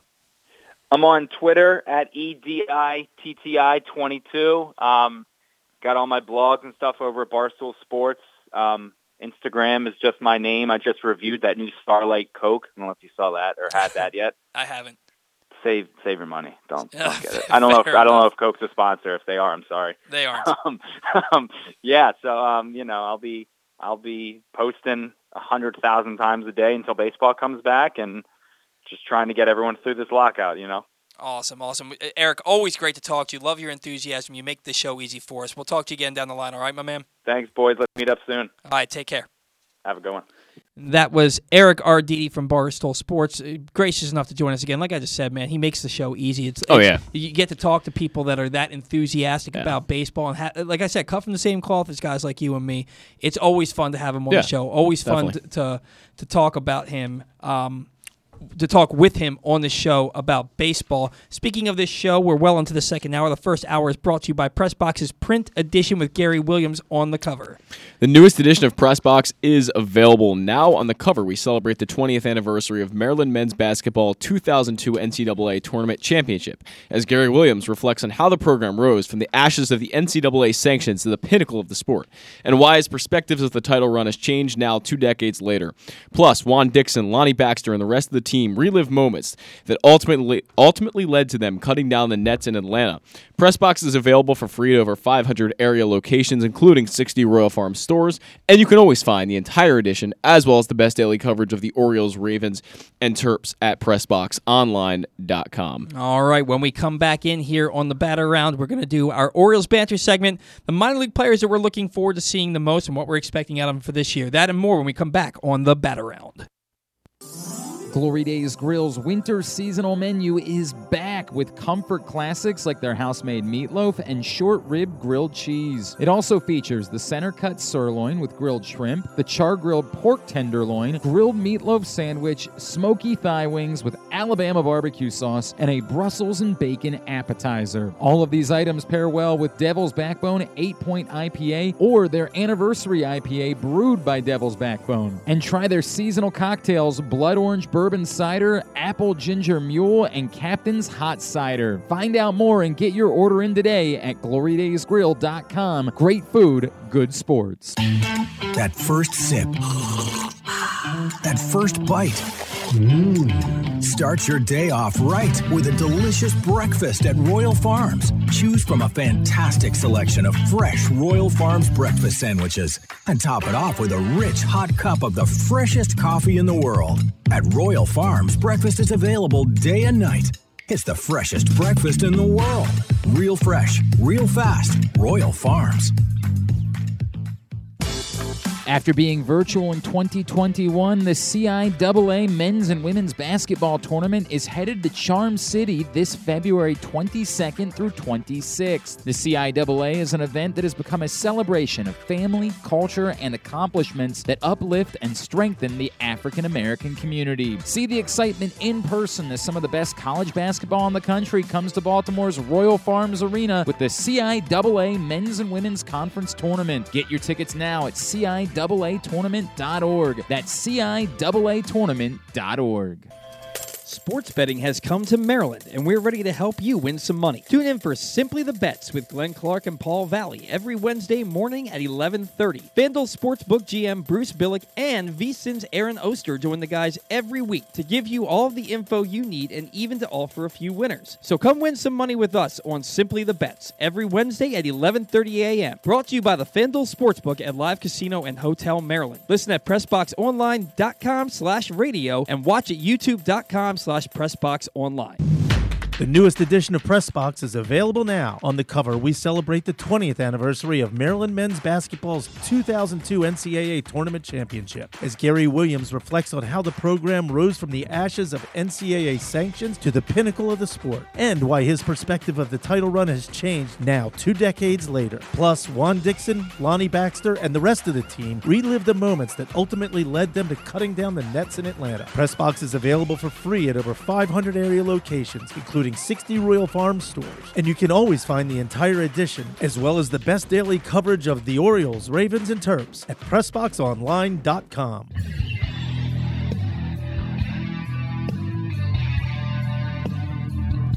Welcome back into the Bat Around, which is brought to you today by Underdog Fantasy. We can bet on sports in Maryland, but still can't bet online or on our phones. However, you can feel like you're betting totally legally and right on your phone by playing on the Underdog Fantasy app. Player props, parlays, and traditional fantasy games are available. And even though football season has ended, Underdog has great basketball and hockey games available. And hopefully baseball contests will return before too long, hopefully. Plus, we're going to give you some free money to play with thanks to our friends at Underdog Fantasy. Go to UnderdogFantasy.com or download the Underdog Fantasy app. Use the code PRESSBOX. And whenever you download up to $100, we will match. That's right, up to $100 when you use the code PRESSBOX with Underdog Fantasy. It says Fantasy Football. I'm guessing that's what you have to put in. But, yeah, so Underdog. Go win some money there.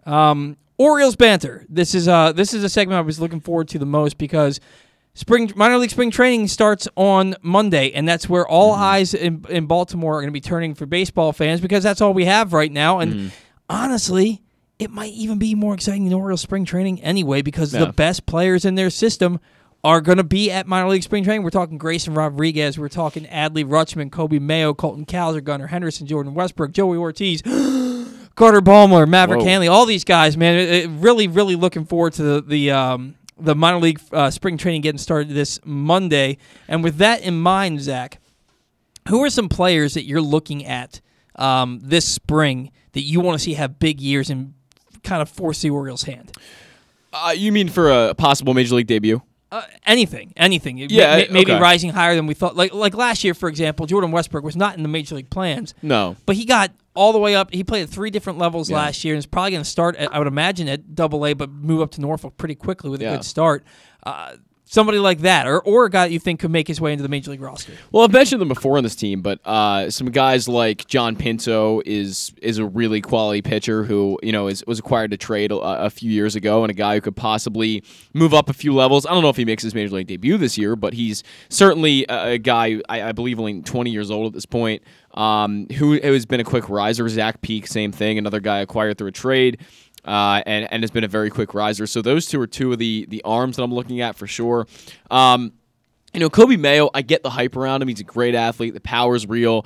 He's everything. He's everything in one package. I definitely want to see how he fares at Bowie and Norfolk. I think those are going to be big steps for him if he makes it to Norfolk. Yeah, I think his ceiling would probably, unless he's just hitting 350 at every level, dropping bombs. I can't imagine making it to Norfolk this year. With the way people talk about him, I expect it, honestly. I expect him to make it to Norfolk because, people are crowning this guy the next great offensive prospect in baseball. So I want to see it, right? Like, I want to legitimately see that. And I'm excited to see Mayo because the guy has such raw power and the arm is unbelievable. And we'll see how he fares at third base. Obviously, Eric Garfield is one of the biggest proponents that he can stick there. And I'll trust Eric's opinion because he's seen him hundreds of times down there in Florida. So, Kobe Mayo is definitely one of the big storylines, of course. It's guys like that are maybe some of these not quite first, second round, third round draft picks, but the guys that were a little later on.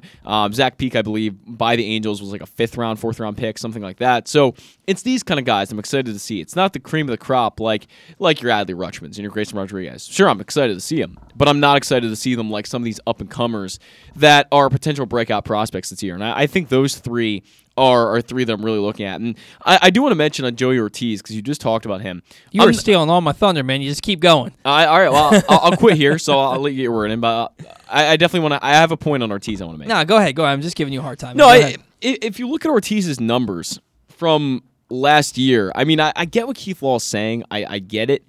It's just not backed up by the numbers. I mean, they were fine. Like, you look at the Aberdeen numbers, he hit 290, 816 OPS, but he didn't hit a single home run, and he only had 7 doubles. I mean, How many games though? It wasn't a ton. It was 19 games. Yeah, that's not a lot. It's not a lot, but it's a small sample size, sure. But I'm hearing Keith saying, "Oh, how well he was playing," and that it was just like this change, and he was unbelievable. And the numbers don't reflect that necessarily. So I'm a little bit confused. 290 average and 816 OPS. I mean, and then he played 16 games in Bowie as well. And his OPS was 780, so not far awful, off. not awful. I don't know. I think Keith Law is a little bit too hyped up on Joey Ortiz. You can never really say Keith Law is too hyped up on players in the Orioles system because and he actually takes shots at the fan base with regards to that, saying that people don't like him in Baltimore. That's because like last year he had Grayson Rodriguez ranked like 44th, and everybody else had him ranked like 10th. But that's neither here nor there. You look at a guy, I don't put a lot of stock into those numbers that you just read off just because of the fact that a guy like Gunnar Henderson, who we think is going to be a major league quality player at worst, he started like over 27 when he got his way up to Aberdeen last year. So my point is that he talks about this big change that Ortiz made and that he got so much better. And the numbers don't just necessarily reflect that. Well, he said that in New Mexico State when he was playing there in college, he had a ton of power, but it was all metal bat power. And then when he switched to the wood bat, he struggled mightily. New Mexico State also has this reputation for being the easiest college ballpark to hit in. It's because the air is so thin, obviously, out there, and not only that, it's small, it's tiny. It's like if you look at it, the place is tiny. It is easy to hit in, and there are often guys that hit 400, 450 in that ballpark because they're just so. It's just such an easy ballpark to hit the ball in. Yeah, but for me, Joey Ortiz is towards the top of my list just because of what Keith Law said, and I think it could be he and Cesar Prieto. I kind of put them 1A, 1B. Maybe not 1A, 1B, but I put them right next to each other in the players I want to see because I think that both of these guys, based on what I'm seeing, what I'm hearing, could be the Orioles' middle infield by the middle of the season. Possibly. When we had Dan Connolly on last week, he said, and it just goes to show how little I think of Rougned Odor because I didn't even put him in my notes. I didn't even think about Rougned Odor, and Dan Connolly's he's a sitting nothing there. Piece. He's sitting there saying he's going to be their everyday second baseman until Michael Franco's his way out of here. Yeah. So the 2 home runs he hits every week will be nice, but I guess. but the 15 strikeouts he has every week is not going to be nice. The glove might be good, but I'd rather, if all things are equal, see Ortiz and Prieto up the middle by July and see what they can give for the Orioles this year. I was at a baseball game this week, and there were some guys behind me talking about Rougned Odor, and the guy said, "Well, he might hit 198 and give you 20 home runs." And I think that's about the exact outlook that you can give for a guy like that. If he hits 20 home runs, great, but he's probably going to hit like under 200 and not drive in that many runs and not really be a force, and his OPS will probably be in the 500 or 600 level. And that's not a major league quality baseball. You just hope that the Orioles, with their advanced analytics, can get him back to what he was around 2015. Yeah. I would take that, but I don't have a lot of hope for it. Yeah. You know what I mean? But So on Prieto, though, I know a lot of people are really confident. I think that from what I've heard, the Cuban League has been very diluted in talent from previous years, and it's not exactly. Yeah, he was the best hitter there, which is something obviously to say, and it's important, but it's not as important as it would have been like 10 years ago because the talent there just isn't as good apparently, is what I've heard. So maybe we can't put that much into that, and we'll have to see obviously how he does at the minor league level. I'm maybe not as high on him as other people. I think he could become a starting second baseman and a quality one, but I think his ceiling is that. I don't think he's much more than a pretty average starting second baseman. Well, here's the thing. What opened my eyes to him was people were drawing comparisons to Nick Madrigal, and and the Orioles said that specifically. I love Nick Madrigal. Yeah. I said that I would love it. The Orioles traded Anthony Santander and got Madrigal back because you can have a ton of home run hitters in your lineup, but you also need guys that can get on base, put the ball in play, and that's what a Madrigal does. And if Prieto can be sort of that kind of player, I'm excited to see what he can bring. And I'm into fitness and working out and everything like that. Prieto keeps himself in phenomenal shape. Yeah. You don't. It takes a certain kind of discipline to be in that kind of shape. And to me, I see a guy who's disciplined enough to hit the gym like that and to eat the way he's supposed to eat. I guarantee you, he puts that same emphasis and focus on his game, and that's probably why he's such a good hitter. So I'm excited to see what he can do. The biggest one The biggest one, though, is DL Hall.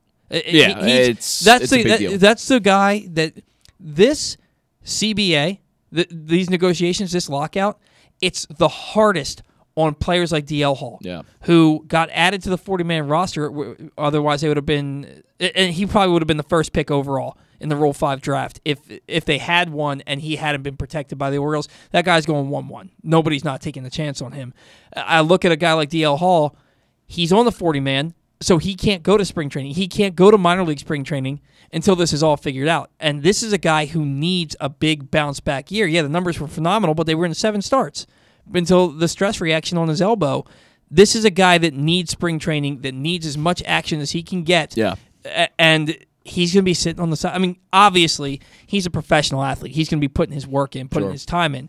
But it's not the same as being at spring training with your guys and working through things and facing live batters and stuff like that. He can maybe go face a high school team, but what really is he going to learn from that? Right. You know? I mean, it's certainly a negative. And we talked about DL Hall with Eric a few minutes ago, that the reliever risk is really high. And the fact that he hasn't really shown consistent command of any of his pitches in the past few years. So there's definitely a lot of risk with DL Hall. And I will say right now, I think my prediction for him long term is he will become a reliever. That would be my prediction, because I usually like to not be optimistic. I think that's generally the way that I like to think about things. Is I don't want to be too optimistic, because you get expectations and then you get let down by them sometimes with baseball players. And look, you look at a guy like a Zach Britton and Andrew Miller, and these are and Josh Hader, all the stuff in the world, and they were expected to be starters. The next thing you know, they're shut down, locked down closers, and you can make a really nice career. I mean, Mariano Rivera is the only unanimous Hall of Fame guy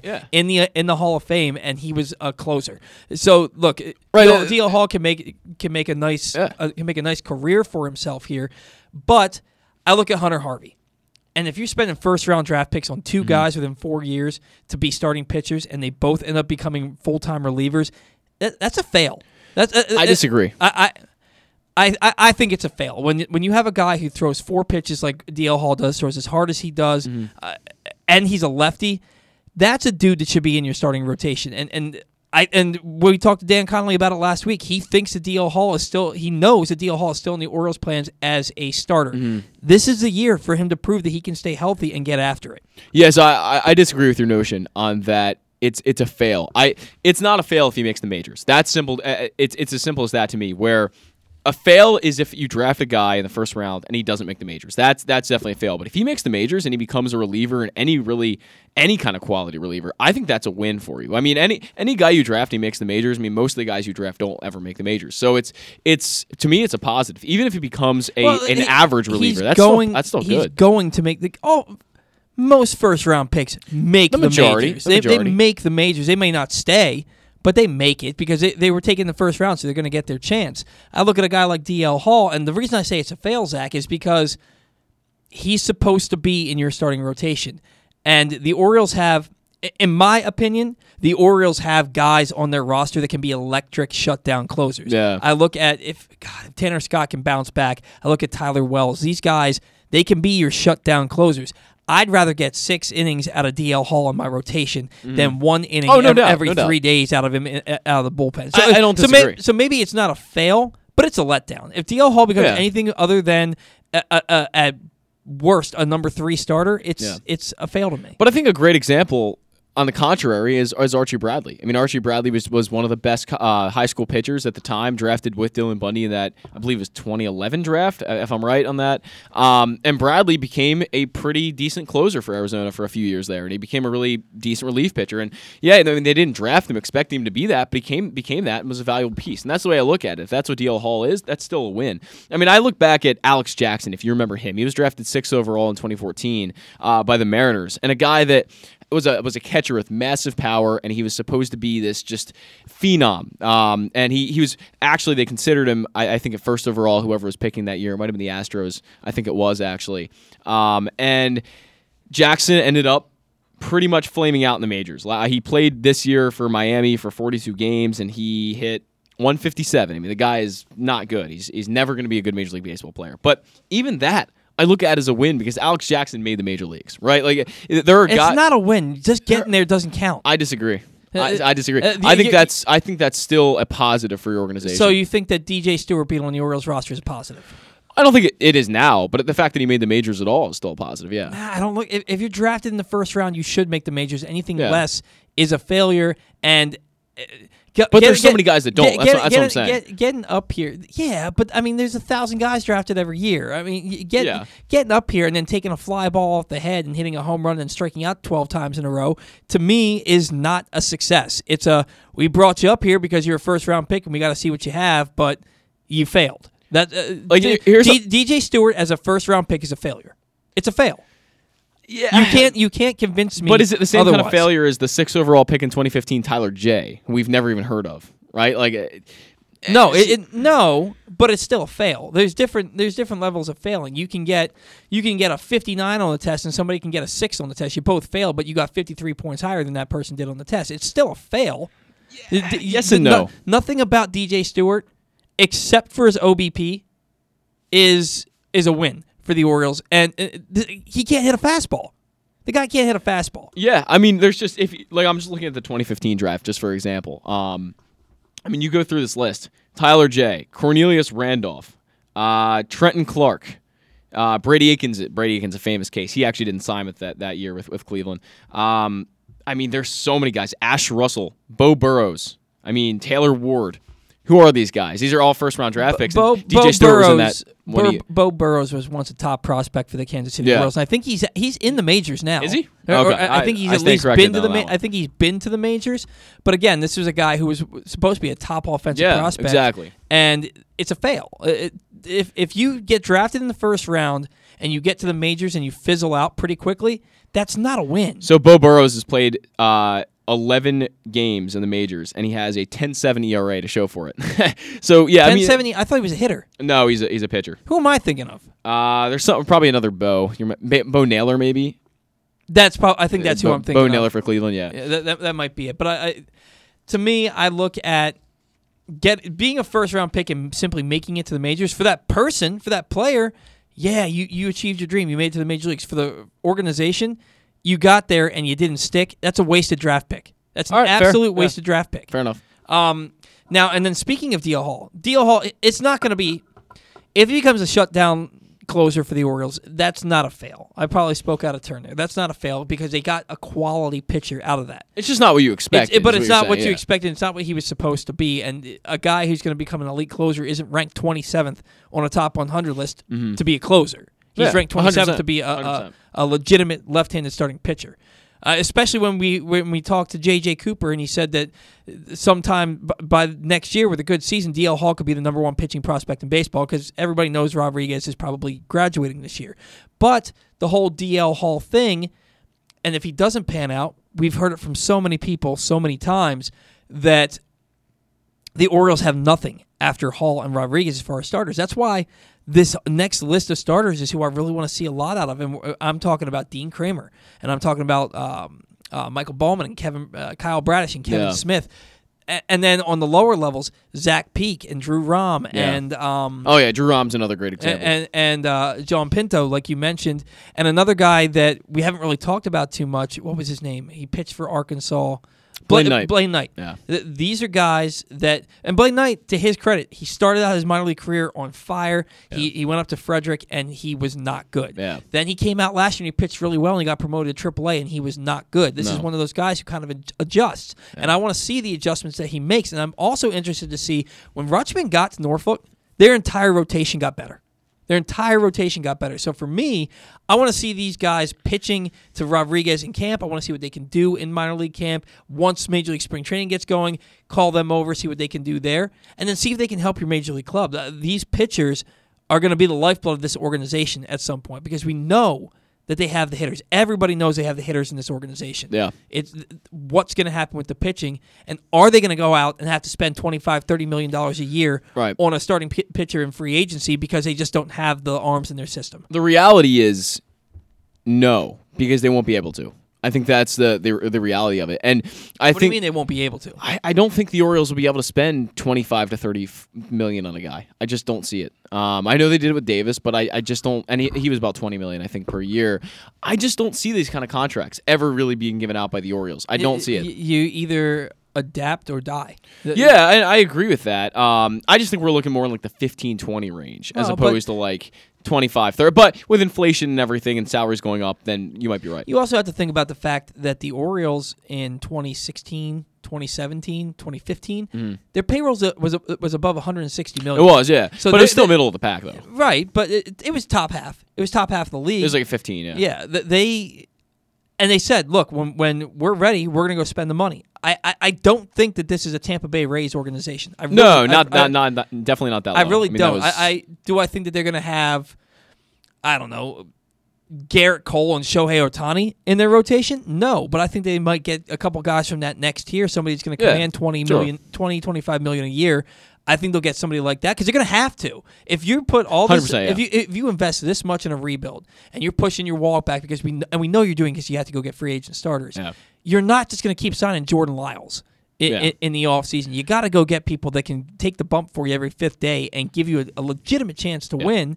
And look, you're going to have Grayson Rodriguez for about 5 years on a smaller deal, until unless you extend him quickly. That's your competitive window right there. Yeah, that's the other thing. The part of this rebuild is that they don't have a competitive window, that their window is wide open for the foreseeable future because of all the drafting, everything coming through the pipeline. That's the whole point of this rebuild. Not for another 5-year stretch like 2012 to 2016. It's for a 25-year stretch. It's for what we're seeing with the Astros and what we've seen with the Yankees. I don't disagree. I think the reality of that's a little bit more difficult to keep it competitive every single year because of how good the division is. And that's simple. That's just the simple fact of the Yankees are great. The Blue Jays are great, the Rays are great, and the Red Sox are great. So that's the really tough part about it. But look, if that 2012 to 2016 Orioles team could win more games than all those teams, yeah, sure, it can happen again. But I would argue that those teams right now are better than when the Orioles were going into that stretch in 2012. Yeah, but the Yankees had just won a World Series not that long ago. But the Yankees are a third-place team. And actually, they might be a fourth-place team in this division. As they're currently constructed. Now, if they go out and they sign Carlos Correa and then they get, I don't know, whoever the best starting pitcher on the market is, that changes. They need help in their rotation, they need help in their bullpen, and they need guys who aren't beer league softball players in their lineup.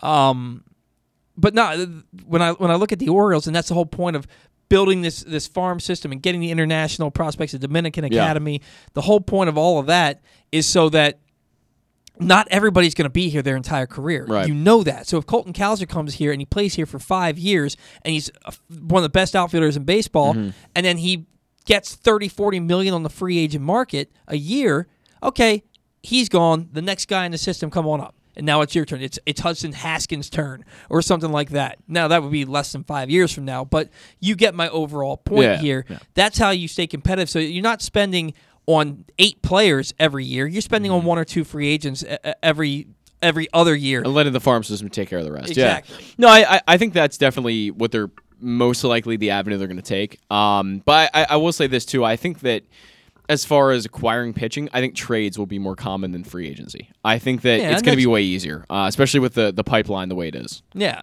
but look, like I said, adapt or die. You're going to have to find a way to spend money, or you're not going to do anything. I mean, they're going to have to sign probably 1 per year, maybe 2 per year. Quality starting pitchers, not Jordan Lyles. Quality starting pitchers. Well, and Jordan Lyles, I think, can be a 5th starter in any rotation. Yeah, probably. If he's gonna give you if 2 out of every 3 starts is pretty damn good, and he's gonna give you 180 innings, that's a quality 4th or 5th starter. But if you're signing guys to 1-year deal, then it's gonna have to be 1 or 2 at least. Yeah, and I don't think that they're gonna have to go out every year. Now, look, if you go out, no, I'm sure they'll get some 3. If you go out next year and the top 3 in your the top 4 in your rotation are John Means, Grayson Rodriguez, D.L. Hall, and Michael Baumann. Okay, you need to go get. I mean, you're probably going to sign a guy who can be a spot, maybe a Jordan Lyles type of pitcher, and then maybe you go out and you sign, I don't know, just spitballing, Justin Verlander. Although I think he did just sign a 2-year, $52 million deal with the Astros. But you go out and you sign one of those guys, and then you have all those guys in your rotation for a few years, and then after that few years, you go out and you sign somebody else. So look, I don't run an organization. I wouldn't be sitting here doing this show today if I had the quality of mind to be a general manager. But that's kind of what they outlined in this plan is, we'll add the pieces that we need to. I don't think it's going to be an every year thing. It might be an every other year, every 3 years type of thing where they need to add somebody. But the whole point is to get good and stay good. And I think the Orioles are on track there. Definitely. Now, Adley Rutschman, man, we were talking about it. How do you look at Adley Rutschman if he becomes, instead of becoming Buster Posey or Joe Mauer, he becomes Matt Wieters? That's still a great career. Yeah, I look at that as a win. But people look at it as a failure. People look at Matt Wieters, and because he didn't, that's just not the right way to look at it. Though it's not. It's not the right way. I don't think it's a failure. Matt Wieters was a four-time All-Star and a 3-time Gold Glover here. I mean, and the Orioles pitching was far better when he was here, and plays at the plate. He called everything. I mean, I was gonna say, if you're looking at Matt Wieters and his time here in Baltimore. He was definitely a success. He wasn't the guy that people thought he was, but in the reality, most prospects aren't the guy people think they are. Matt Wieters is a top 3 catcher all time in Orioles history. Oh, 100%. I mean, it's him, it's Chris Hoyles, and it's Jim Gentile. Yeah, I'd agree with that. Yeah, and all apologies to Rick Dempsey. And Surhoff is maybe in that conversation. Surhoff wasn't a catcher. Was he? No. Am I wrong on that? Surhoff caught for the Brewers at the beginning of his career. I was going to say, I swear he caught for the Orioles. No, I think he may have gotten... I wasn't alive during the time. I think he may have gotten a game or two, but he mostly played third base and left field. Because I had a baseball card of B.J. Surhoff. In catcher's gear for the Brewers. And he was in catcher's gear for the Orioles, is what I remember. He may have done it in spring training. I know that he was their emergency catcher, and I think he was drafted as a catcher. He was the first overall pick in the draft when he got drafted. Yeah, exactly. Yeah. I loved B.J. Surhoff. He was awesome. Well, clearly I don't love him enough, because I got his position wrong. But I always remember B.J. Surhoff as a catcher. I don't know why. Maybe he did it. He came up as a catcher, but with the Orioles, he's primarily third base and left field. And I know he was doing some catching instruction for them for a little while. Mm-hmm. He was one of their minor league catching instructors. Like he was roving, because when I worked at Aberdeen, he would a lot of times be there and helping out these guys catching wise. So he got drafted as a catcher. You don't get drafted as a catcher if you don't know how to do it. All right, so B.J. Surhoff, not a top 3 catcher in Orioles history, but and you can maybe even throw Dempsey somewhere in that conversation. He's top 10, he's top 5. He's definitely a top 5 because of what he did in the World Series MVP and all that. But you can make the argument that the best catcher in Orioles history is Chris Hoyles. Oh, he is. Offensively, he was 25 homers a year. Yeah. I mean, he had. There's no question in my mind. He definitely is the best. Yeah, and then like I said, Jim Gentile, he's right there with him. Had a few big years for the Orioles, and then but the whole point was Matt Wieters. Yeah, Adley Rutschman, he's being hyped to be one of the greatest players in the history of the franchise. Right. That's the way he's being hyped, and it's a little unfair to him. It's a lot of pressure on him. Do I think he's going to come up and hit 300 his first year? Absolutely not. Right. But I think that he's capable of hitting 260, 270 and dropping about 20 this season. 100%. No reason, in my opinion, for him to not start on opening day. He should be. He should be there. And again, if he turns into Wieters, just to finish my point there, that means he's a great defender, and the guy is winning Gold Gloves behind the plate, and he's going to hit at a reasonable rate. Not the MVP slugger that everyone expects, but he'll hit at a reasonable rate. If he's Matt Wieters, he's not an MVP, but he's an all-star Gold Glove catcher who hits about 250. It's a good player. Yeah. And that's that. The Orioles, I'm telling you, would view that as a win. I guarantee they would view that as a win. And you look at the catchers around baseball, most of them don't do that. You have like 3 catchers in baseball that can hit like that. So it's and when we had Kevin Goldstein on the show the other day, that's basically what he said. He said, look, if he doesn't become the Messiah, if he's just Matt Wieters, that's not a fail. Not at all. Because not one player doesn't save your franchise. Right. He's not the guy that's going to save your franchise. He's just going to be a big piece of it. Yeah. So if he becomes Matt Wieters and everybody else around him does what you expect him to do, that's a damn good catcher. He still hits probably 6th in your order. See, if Adley Rutschman came up and he was a bad baseball player and he was, hitting, his on-base percentage was 285 and he was hitting a 154, then that's a failure to me. Yeah. He made the majors, but that's a failure. He's a number 1 overall pick. That's a little different than a guy like DJ Stewart to me, I guess. But my first round pick, I guess, opinion is a little bit different than a number 1 overall pick, because that's just there's a big difference there between a guy who's drafted 25th overall like Stewart and a guy who's drafted number 1 overall like Rutschman. So if he made the majors and he was nothing, he'd be a failure. But if he's Matt Wieters, that is far from a failure. That is a good quality player. That's a maybe 3-4 WAR player a year. I don't know what Wieters was in his prime. I'd have to look that up. But I'm assuming he was around. He's probably about a 3 or 4 win player. Yeah, maybe 2.5 in his bad years. Yeah, but it was mostly his defense. Right, definitely. Is what kept him up there. I'll tell you, some other guys I'm really interested in seeing is these first basemen. And we're talking about Mundy and Dashbach. And who's the other guy? T.T. Bowens. T.T. Bowens. I for some reason, I know there's a T in there. I can never remember his name. These are some guys that, because let's be honest, Ryan Mountcastle probably isn't your future first baseman. That's a guy that you're going to hit fourth in your lineup, DH. and he's going to DH and just drop bombs. Except they built a wall. But Dashbach has the defense. Mundy was one of their better hitters before he ended the season injured. T.T. Bowens, a lot of people are really high on him. I want to see if somebody can really separate themselves from the crowd this year at first base and give the Orioles an option. Patrick Dorian is another guy for third base, and maybe he can play a little first base too, because he's close to the majors, and I really want to see what he can do, see if he can build upon his strong Double-A season. And then Kyle Stowers, because, look, the season that he put up last year was phenomenal, but all you hear is he has a lot of swing and miss a lot of strikeouts in his swing. Massive uppercut. So nobody really is talking about him right now. I want to see if this guy can prove that last year wasn't a fluke, that he can put up the same numbers at AAA and get himself to Baltimore by June, July, and prove that he belongs here. I think earlier than that. I think he's going to be here by May. You think so? Yeah. I think Stowers is a quick call up because I think it's going to be lack of better options there. Because you've got guys like DJ Stewart on your roster right now that you need to trim off the roster at some point. I don't think DJ Stewart makes the opening day roster. Oh, I hope not. I hope not. I don't think he does. I think that I don't know what he's done to deserve that. Like Ryan McKenna has a better chance.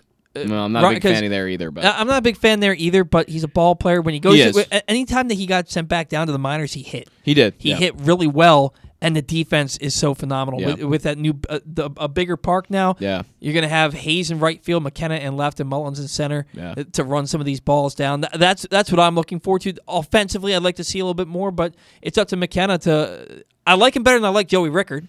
Oh, 100%. You know what I mean? Yeah. But like it's up to McKenna to go out there and prove that the bat can play at this level because the glove, the speed, the defense, they're major league ready. The bat, not quite there, but he could do a lot for himself this year. Definitely. And one thing on Dashbach real quick. I'm not a big fan of him just based on what I've seen. Great interview. He is a great interview. I'm not the biggest fan of him. I don't really see the bat playing at the majors at this point. But Mundy, I do really like Mundy. And T.T. Bowens is a guy, undrafted, but probably would have been a 6th, 7th round pick if they hadn't had 5 rounds in 2020. He's a guy that could definitely be a piece in the near future. Yeah, no, I absolutely agree. Absolutely agree. Hey, good segment.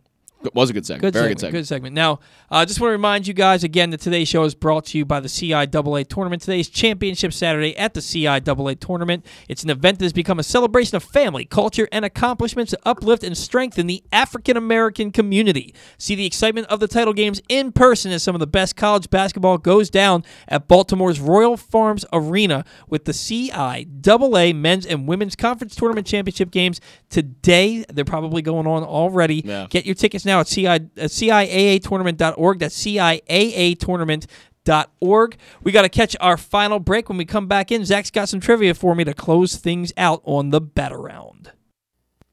Sports fans, the wait is over. The all-new FanDuel Sportsbook is now open at Live Casino and Hotel in Hanover, Maryland. This is your chance to win big right in your own backyard. Bet on every sport with self-service kiosks and watch all of the action from the best seat in the house. Make every moment more at the all-new FanDuel Sportsbook at Live Casino and Hotel in Hanover. Please play responsibly. Gambling problem? Please call 1-800-GAMBLER or visit mdgamblinghelp.org. That first sip. That first bite.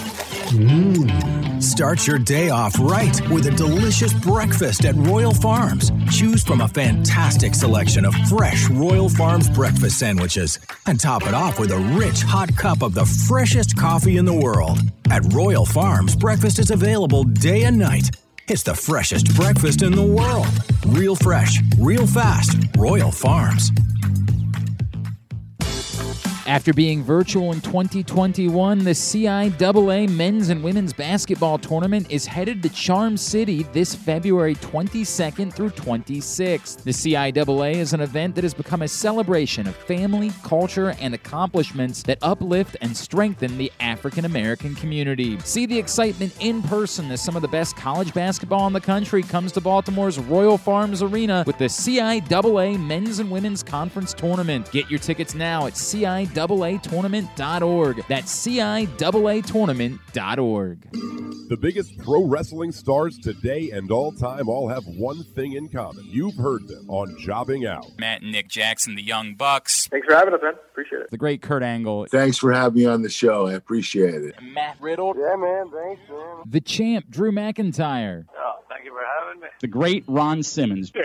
Keith Lee. Appreciate you guys having me, man. Bill Goldberg. My pleasure. Charlotte. Thank you so much for having me. Mick Foley is with us. This is the greatest name for a wrestling show I've ever heard. MJF. I'm glad you're happy I'm on this show because I'm freaking miserable. Le champion. Chris Jericho. Le champion. AJ, Aaron, Brandon, and Glenn are talking pro wrestling every week on Jobbing Out. Find it at PressBoxOnline.com/radio, iTunes, and SoundCloud. The Toyota Tacoma comes in a wide range of models and trim lines. You can choose the perfect Toyota to reflect your unique personality and driving habits. Check out buyatoyota.com for deals on new Tacomas from your local Toyota dealer today.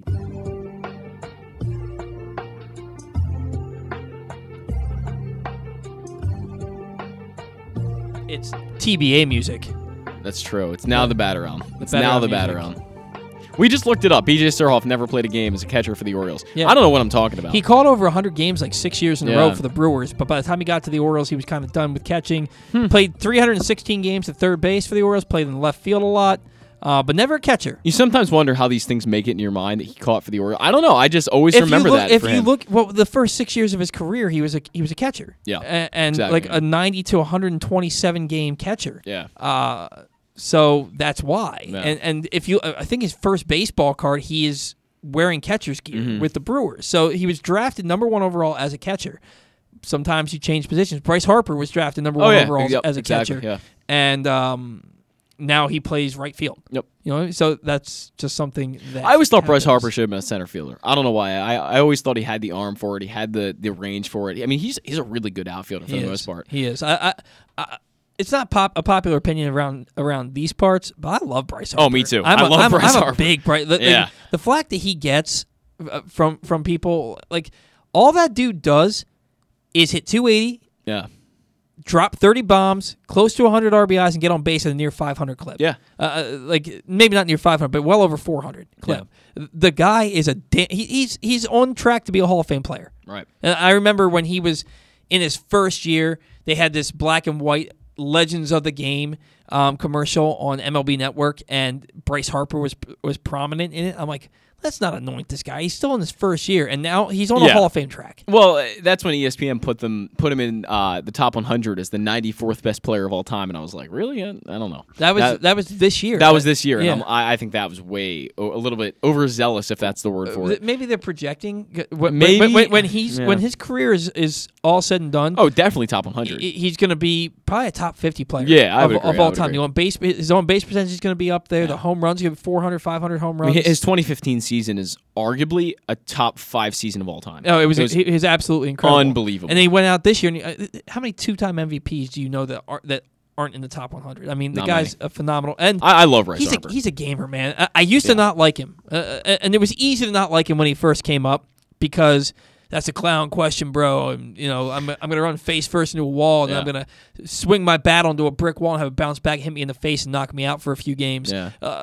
But he is a damn good. He's a player that any team should want on their team. In high school, I always tried to model my swing after his. I even had his cleats and everything. I was a big Bryce Harper guy. Man, with the front right foot turned almost completely in, and man, his swing is beautiful. Oh, he's got a gorgeous swing. When that dude, huge load and just explodes. Anytime I look at like when we would do the payoff pitch around the league once the season gets going. Anytime that I would look up scores and I saw that Bryce Harper hit a home run, I'd have to take some time out and watch the home run because his swing when he connects is so freaking beautiful. It's so beautiful. And that's honestly, that's how I feel about Kobe Mayo. I remember the first time I saw him hit a home run, the swing that he put on that ball was a thing of beauty. It was gorgeous, and that's when I was like, ooh, that guy's swing is too pretty for him not to be a success. But all right, Zach, time for some trivia here. All the reads are done, right? Yep. Actually, no, we have Glenn Clark Radio to go. Oh, you didn't do that coming out of the break? I did not, no. Oh, All right, so now. Press Box's Glenn Clark Radio is the definitive place to find the best daily discussion of Baltimore sports. Watch the show every weekday from 10 to noon at youtube.com/PressBoxOnline or Facebook.com/PressBoxSports, or listen at PressBoxOnline.com/radio with podcasts available on iTunes, Spotify, or wherever you get your podcasts. You never know who might pop up on GCR. This week, the guys caught up with Giants outfielder and Baltimore native, former Terp Lamont Wade, legendary former Maryland coach Gary Williams, and even hip-hop legend DJ Cool, the man responsible for Let Me Clear My Throat. Find those interviews and more. Find those interviews and more in the Glenn Clark Radio Weekend Review feature right now at PressBoxOnline.com. I didn't get enough air before I said that line, and I was just trying to finish it out before I got more air. So, yeah, that was not the best read, but there we go. Whatever, man. Who cares? Glenn Clark Radio. Glenn Clark Radio. Go watch it. Paul Valley, yeah. All right, so what do you got for me with trivia today? All right, a little bit of an easier one. Since I was hard on you a few times, I'm going to make this one, it's kind of like a softball question.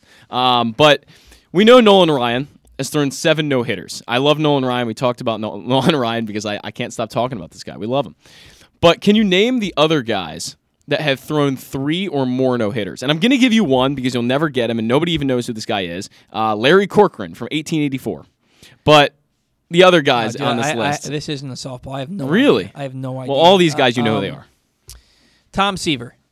Tom Seaver is not on the list. Sandy Koufax. Sandy Koufax is number 2. He has 4.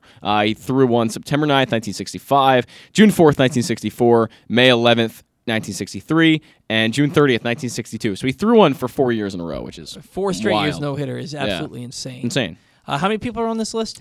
There are 3 more. 3 more. So there's Nolan Ryan, there's Sandy Koufax. And they've all thrown 3 no-hitters, these next 3 guys. Don Larson. No. If you need hints, I can start giving them later. Tug McGraw. No. Don't give me a hint yet. Okay. 3 no-hitters. Didn't Mike Hampton throw a couple? He might have, but he's not here. Not for 3. He might have thrown 2. I think he actually did throw 2. I think you're right on that. Tim Lincecum threw 2. Yeah, but he's not. He did not throw 3. He's not on the list. Palmer only threw 1. I'm pretty sure. I know he's not. Yeah, on the I believe list. you're right. All right, give me a team. Okay. See, some of them did it on different teams, but I'll give you Houston. Houston. Like modern, like recently? It's modern. It's modern for Houston. No, it's not. No. Oh, dude, I have no idea. Verlander. That's right. Verlander's thrown 3. Verlander's thrown 3. And then there's 2 more guys? 2019, 2011, and 2007. Yeah, 2 with Detroit, 1 with Houston. 2 other guys. Verlander's definitely thrown 3. I think Scherzer's thrown 2. So I'll give you the other 2 teams. Well, actually, there's technically 3, but one of them doesn't exist anymore, which should help you out a little bit. But we have Cleveland as one of the teams, and then Boston as the other team. Cleveland and Boston. It's not Pedro. I don't even know that Pedro threw 1. I actually don't know. I don't think he did. I'm looking down this list. I don't see him. Roger so far. Clemens? Not Roger Clemens. Dennis Eckersley. No. Good guess, though. Both these guys are not modern. Both these guys. I have no idea. Okay. You want me to tell you? Yeah. So Cy Young threw 3. Duh. 2 with Boston and then 1 with CLV, which I'm not entirely sure what that stands for. It might be Cleveland, maybe the Spiders. Was that? Yeah, I think it might have been the Cleveland Spiders. And then Bob Feller threw 3 as well. But I could have guessed both. In the 1940s and 50s, all with Cleveland. But Feller threw all of them, which is weird, 6 years apart, which is kind of odd. That's actually a weird feller. I can't count because that was 5 years apart. Actually, that's a weird feller right there. Yeah, he was a great pitcher though. Great pitcher. So yeah, I could have gotten Bob Feller. I could have gotten Cy Young. Cy Young never pops into my mind, but he's like the most important pitcher of all time. Larry Corcoran, I don't think you were going to get 1880s. Yeah, I think I've heard Chicago. Of him. I think I've heard of him, but yeah, no, you're absolutely. Some of these guys who've thrown 2 though are kind of surprising. Like I'm looking through this list. You got Homer Bailey. He threw 2. Mm-hmm. I don't remember that. Dallas Braden threw 1 or 2. Dallas Braden threw a perfect. Dallas Braden threw on Mother's Day. Yeah. Ken Holtzman. Did not know that. Do you remember wasn't it Bill Stoneman? when didn't Jeremy Guthrie have a no-hitter into the 9th inning on the Mother's Day I think he Massacre, did, and yeah. then the Orioles gave up 6 runs. They were up 5-0, gave up 6 runs. Sounds lost like the Orioles. 6-5. Or Keegan Aiken taking a no-hitter into the Yeah. 7th inning of a 7-inning doubleheader, and then the Orioles, and they're up 2-0. Keegan Aiken might have been possessed during that game. And they lost 11-2 because they gave up 11 runs. And God, talk about one of the. And the thing is, I'd rather be mad about that than be mad about what we're mad about right now. True. 2 times Tyler Wells giving up 4 runs in the 9th with a 10-6 lead over the Blue Jays. Yeah. And the Orioles having a no-hitter in the final inning and giving up 11 runs. I'd rather see that than nothing at all. I got a bonus for you real quick. Want to do a bonus trivia? Sure. All right, who was the guy to throw 2 consecutive no-hitters? Oh, my God. I think I actually might have talked about this on the show before at one point. Don but McLean. It wasn't Don McLean. I don't know. It was Johnny Vandermeer with Vandermeer. Cincinnati in 1938. That's like the thing he's most famous for. Yeah, that's like all And he's famous for. I never remember his name. No, that was good trivia, man. What Awesome. you thought it was a softball, but it truly was. Maybe I thought because they were big names, but they weren't exactly. I mean, there's so many pitchers that have pitched. I mean, Yeah. Randy Johnson is a guy that immediately would have come to my mind. He's but thrown like 2. He threw 2, yeah. But guys like that, I mean, there's so many. Mike Mussina took a perfect game and a no-hitter into the 9th inning like 3 or 4 times and never got one. So I'm kind of speaking down on Johnny Vandermeer. He had a better career than I thought he did. Scott Erickson threw a no-hitter. Okay, I did not know that. He threw a no-hitter with the. I'm pretty sure he threw a no-hitter with the Twins. I mean, you know who Virgil Trucks is? No. Ali Reynolds? No.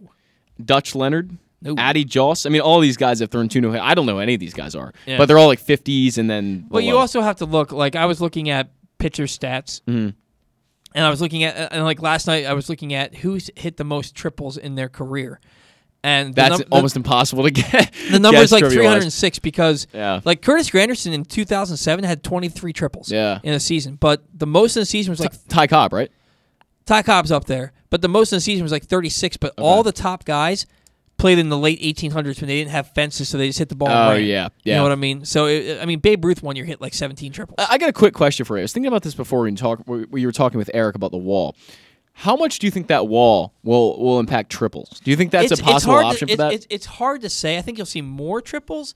How much more? You don't really know because you don't generally see triples to left field. My only thing, could the ball get like stuck under there somehow? I don't If know. it gets stuck under there, you put your hands up. Well, yeah, that's true. And then it's an automatic double. But like if somebody hits the ball and you have your left fielder coming one way and your center fielder coming another, and it hits right on that corner of that 90-degree thing, and then bounces back this way, that's going to be a triple. But I don't think that you're going to see triples on balls to the gap in left center unless it's a guy like Jorge Mateo, who happens to play for the Orioles. Yeah. Cedric Mullins, I think, might get an extra triple or 2 out of it. Definitely. But Mullins honestly, is the first guy that came to my mind. It's one of those things where the ball is going to have to take a wonky bounce and go back the other way and make the left fielder have to turn around. That's the only way you're getting triples, extra triples. I still think you'll see more, but I don't think it's going to be as drastic as people think because it's left field. Now, if they made this change in right field, you'd see 20 more triples. 100%, yeah. You know, but well, it's like the Giants Stadium out there in California with the massive gap in right field where it's just triple. They call it triples alley, and it's just, I mean, it's easy to hit a triple there. And Houston or Arizona. Houston's another good example. Arizona's and right center field in Boston. Yeah, that's a deep one. That's on MLB The Show. I like to play a lot of games at the Polo Grounds because it's so deep to the gaps. It's like 500 to dead center. Yeah, it's so deep that if you hit a ball in the gap, it's an inside the park home run. Yeah. I just think that's fun. No, it's awesome. Yeah, it's awesome. Guys, thanks for turned out to be a really fun show. It did. I got to be honest. I love doing the show. I love talking baseball. I've said it all show long. I don't love talking CBA. I'm like so done with it. Yeah, I'm completely done. But we do this show, and it's not easy to talk about baseball when there's no baseball going on. But we try it, and we get through it, and more often than not, it's a really fun show. Today was a really fun show. It was. I really enjoyed myself. Eric was a great guest. Special thanks to him. Special thanks to Stan the Fan for his weekly segment. And I know that Stan can get tired of answering the same questions until something gets done. We got no choice, unfortunately. We really have no choice. But, guys, thanks so much for tuning into the Bat Around. We couldn't do it without you, our listeners and our viewers. I will not be here next week. I'll be playing some baseball of my own in the warm Florida weather. Thank you, sir.